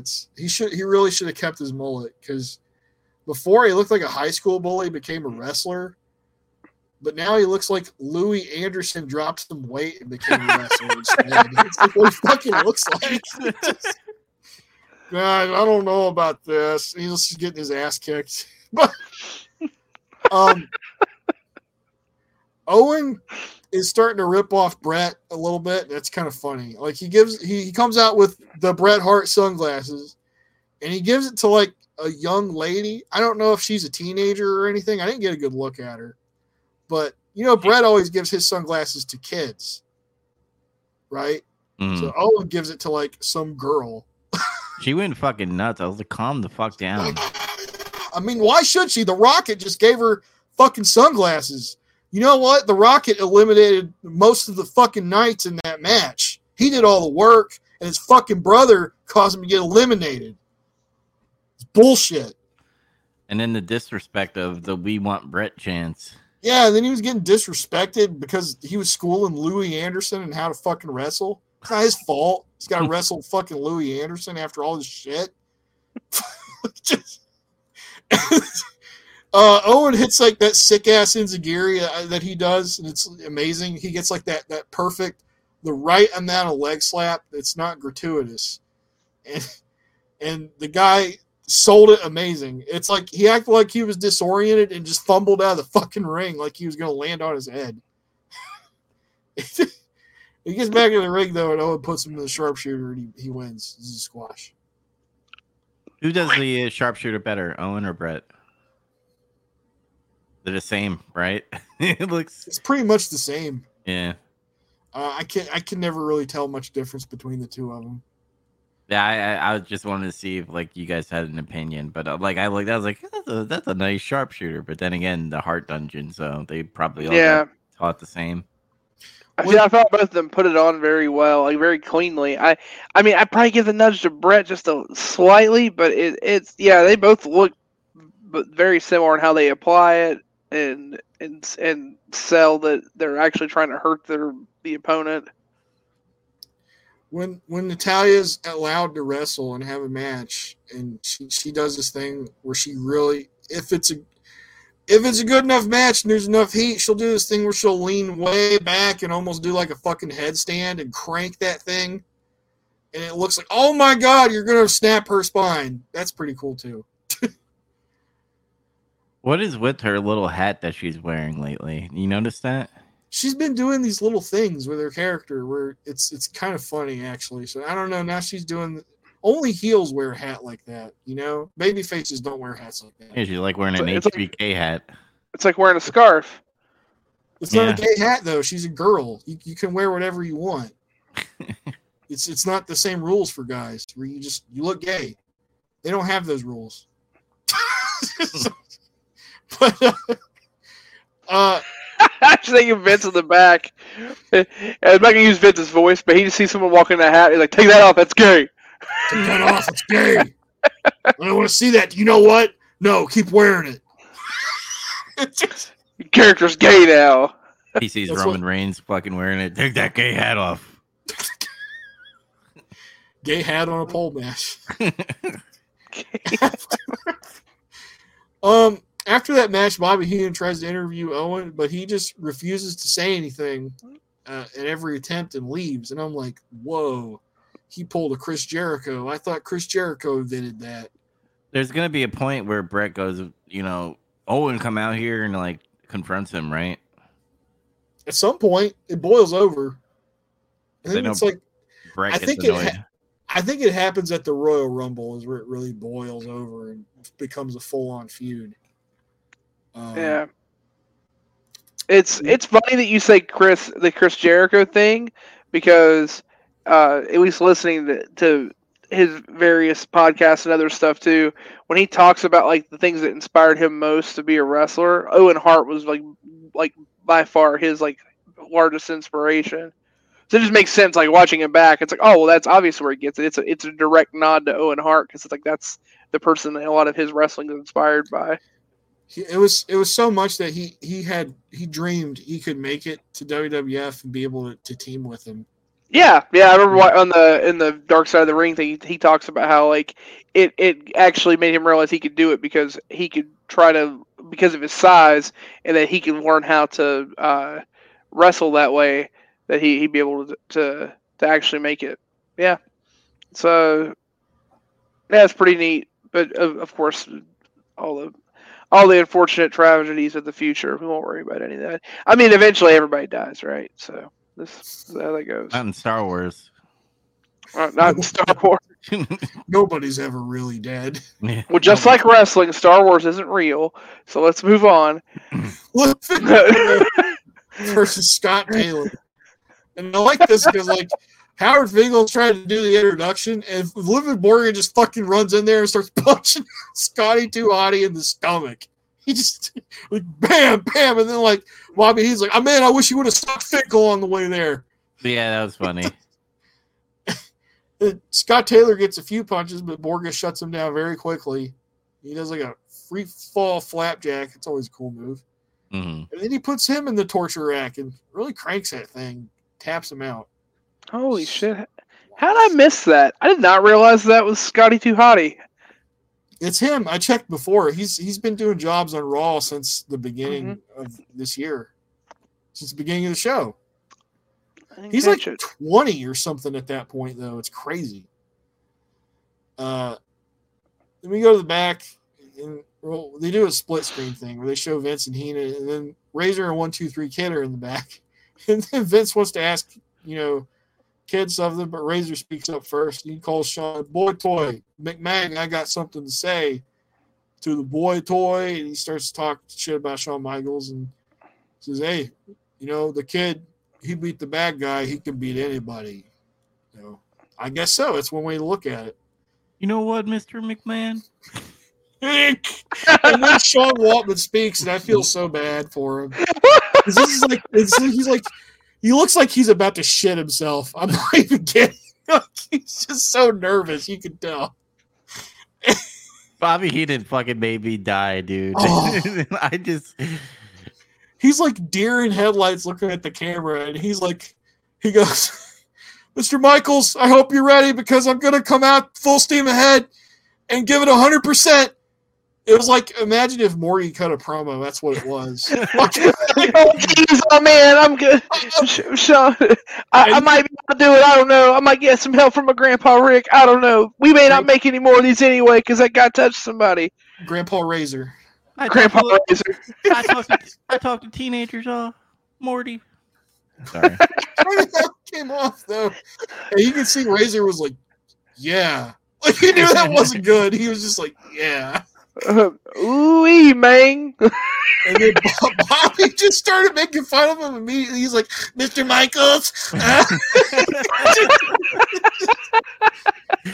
like, oh, that's brutal. And what's funny is like the camera was still on fucking 1, 2, 3 Kid and Razor while Bobby Heenan did that, and there was literally like 7 seconds because I think they were either waiting for Razor to like say "Shut up, Bobby," or like maybe 1, 2, 3 Kid to say something, and he doesn't say anything, and they just go away.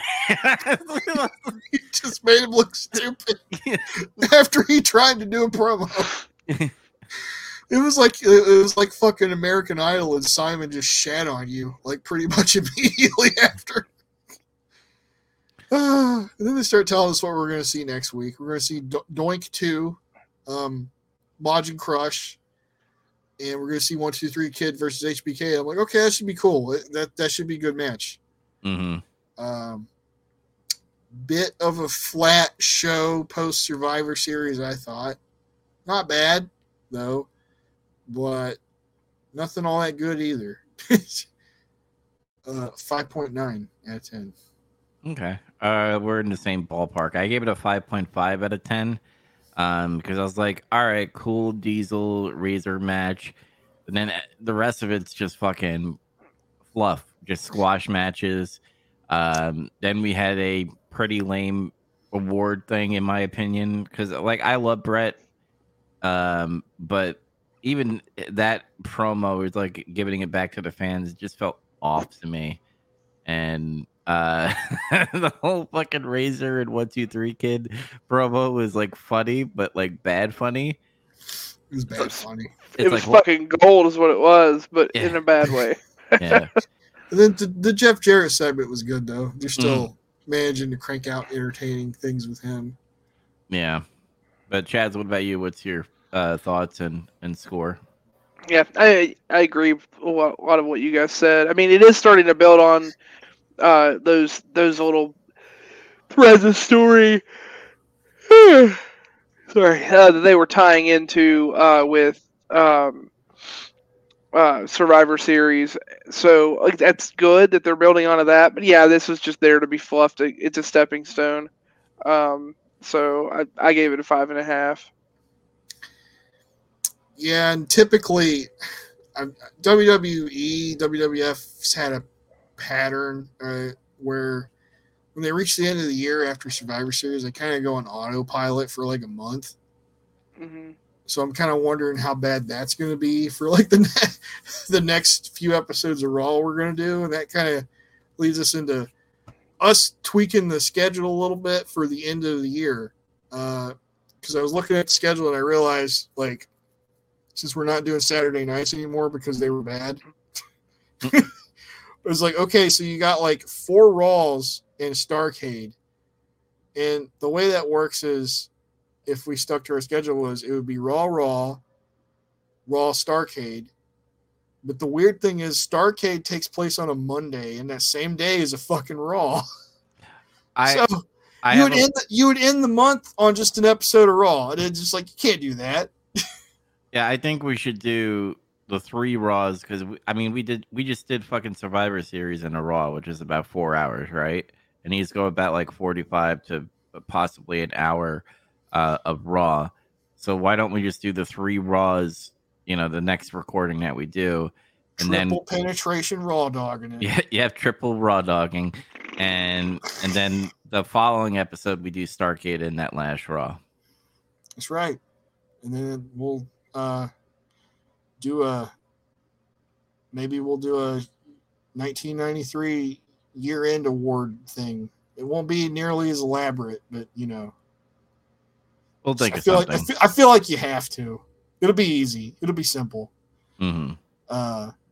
And what's coming up next is I was looking at what we could do for 94, and I realized there's not enough episodes of Saturday Night on the WWE Network on Peacock. They just go to like February or something and flame out. And they don't have any other WCW programming from around that time on TV either still. And there was a YouTube channel we were watching that had pretty much all of them up to like, I want to say like 96 or 97. Yeah. It went pretty far. They got. They got by the copyright assholes, even though you can't watch fucking Saturday Night anywhere. So I decided we're going to initiate the fast forward protocol for the first time. And we're just going to basically review pay-per-views and big cards in 1994 from WWF, WCW, and ECW for the first time. Oh, yeah. Orgy of violence. Yeah, Orgy of Violence is a thing. What's funny, though, is because WCW has the Clash of the Champions specials, they're going to have the most coverage. It just so happens. Wow. So we'll see how that turns out. So that's everything that's coming down the pike, pretty much. Yep. So remember, for next episode, we're going to be doing December 6th, December 13th, and December 20th, 1993 of Monday Night Raw. Triple raw dogging it. That means you have one dick, and then a dick in the middle, and a dick at the end, at the back, all in one hole. There you go. Raw. Anyway, sorry. TP Raw. Yes. Fucking gonorrhea. But until next time, everybody, we will see you not next week, but the following week for Getting Some Color. Bye, Eventually. Guys. Bye. See ya.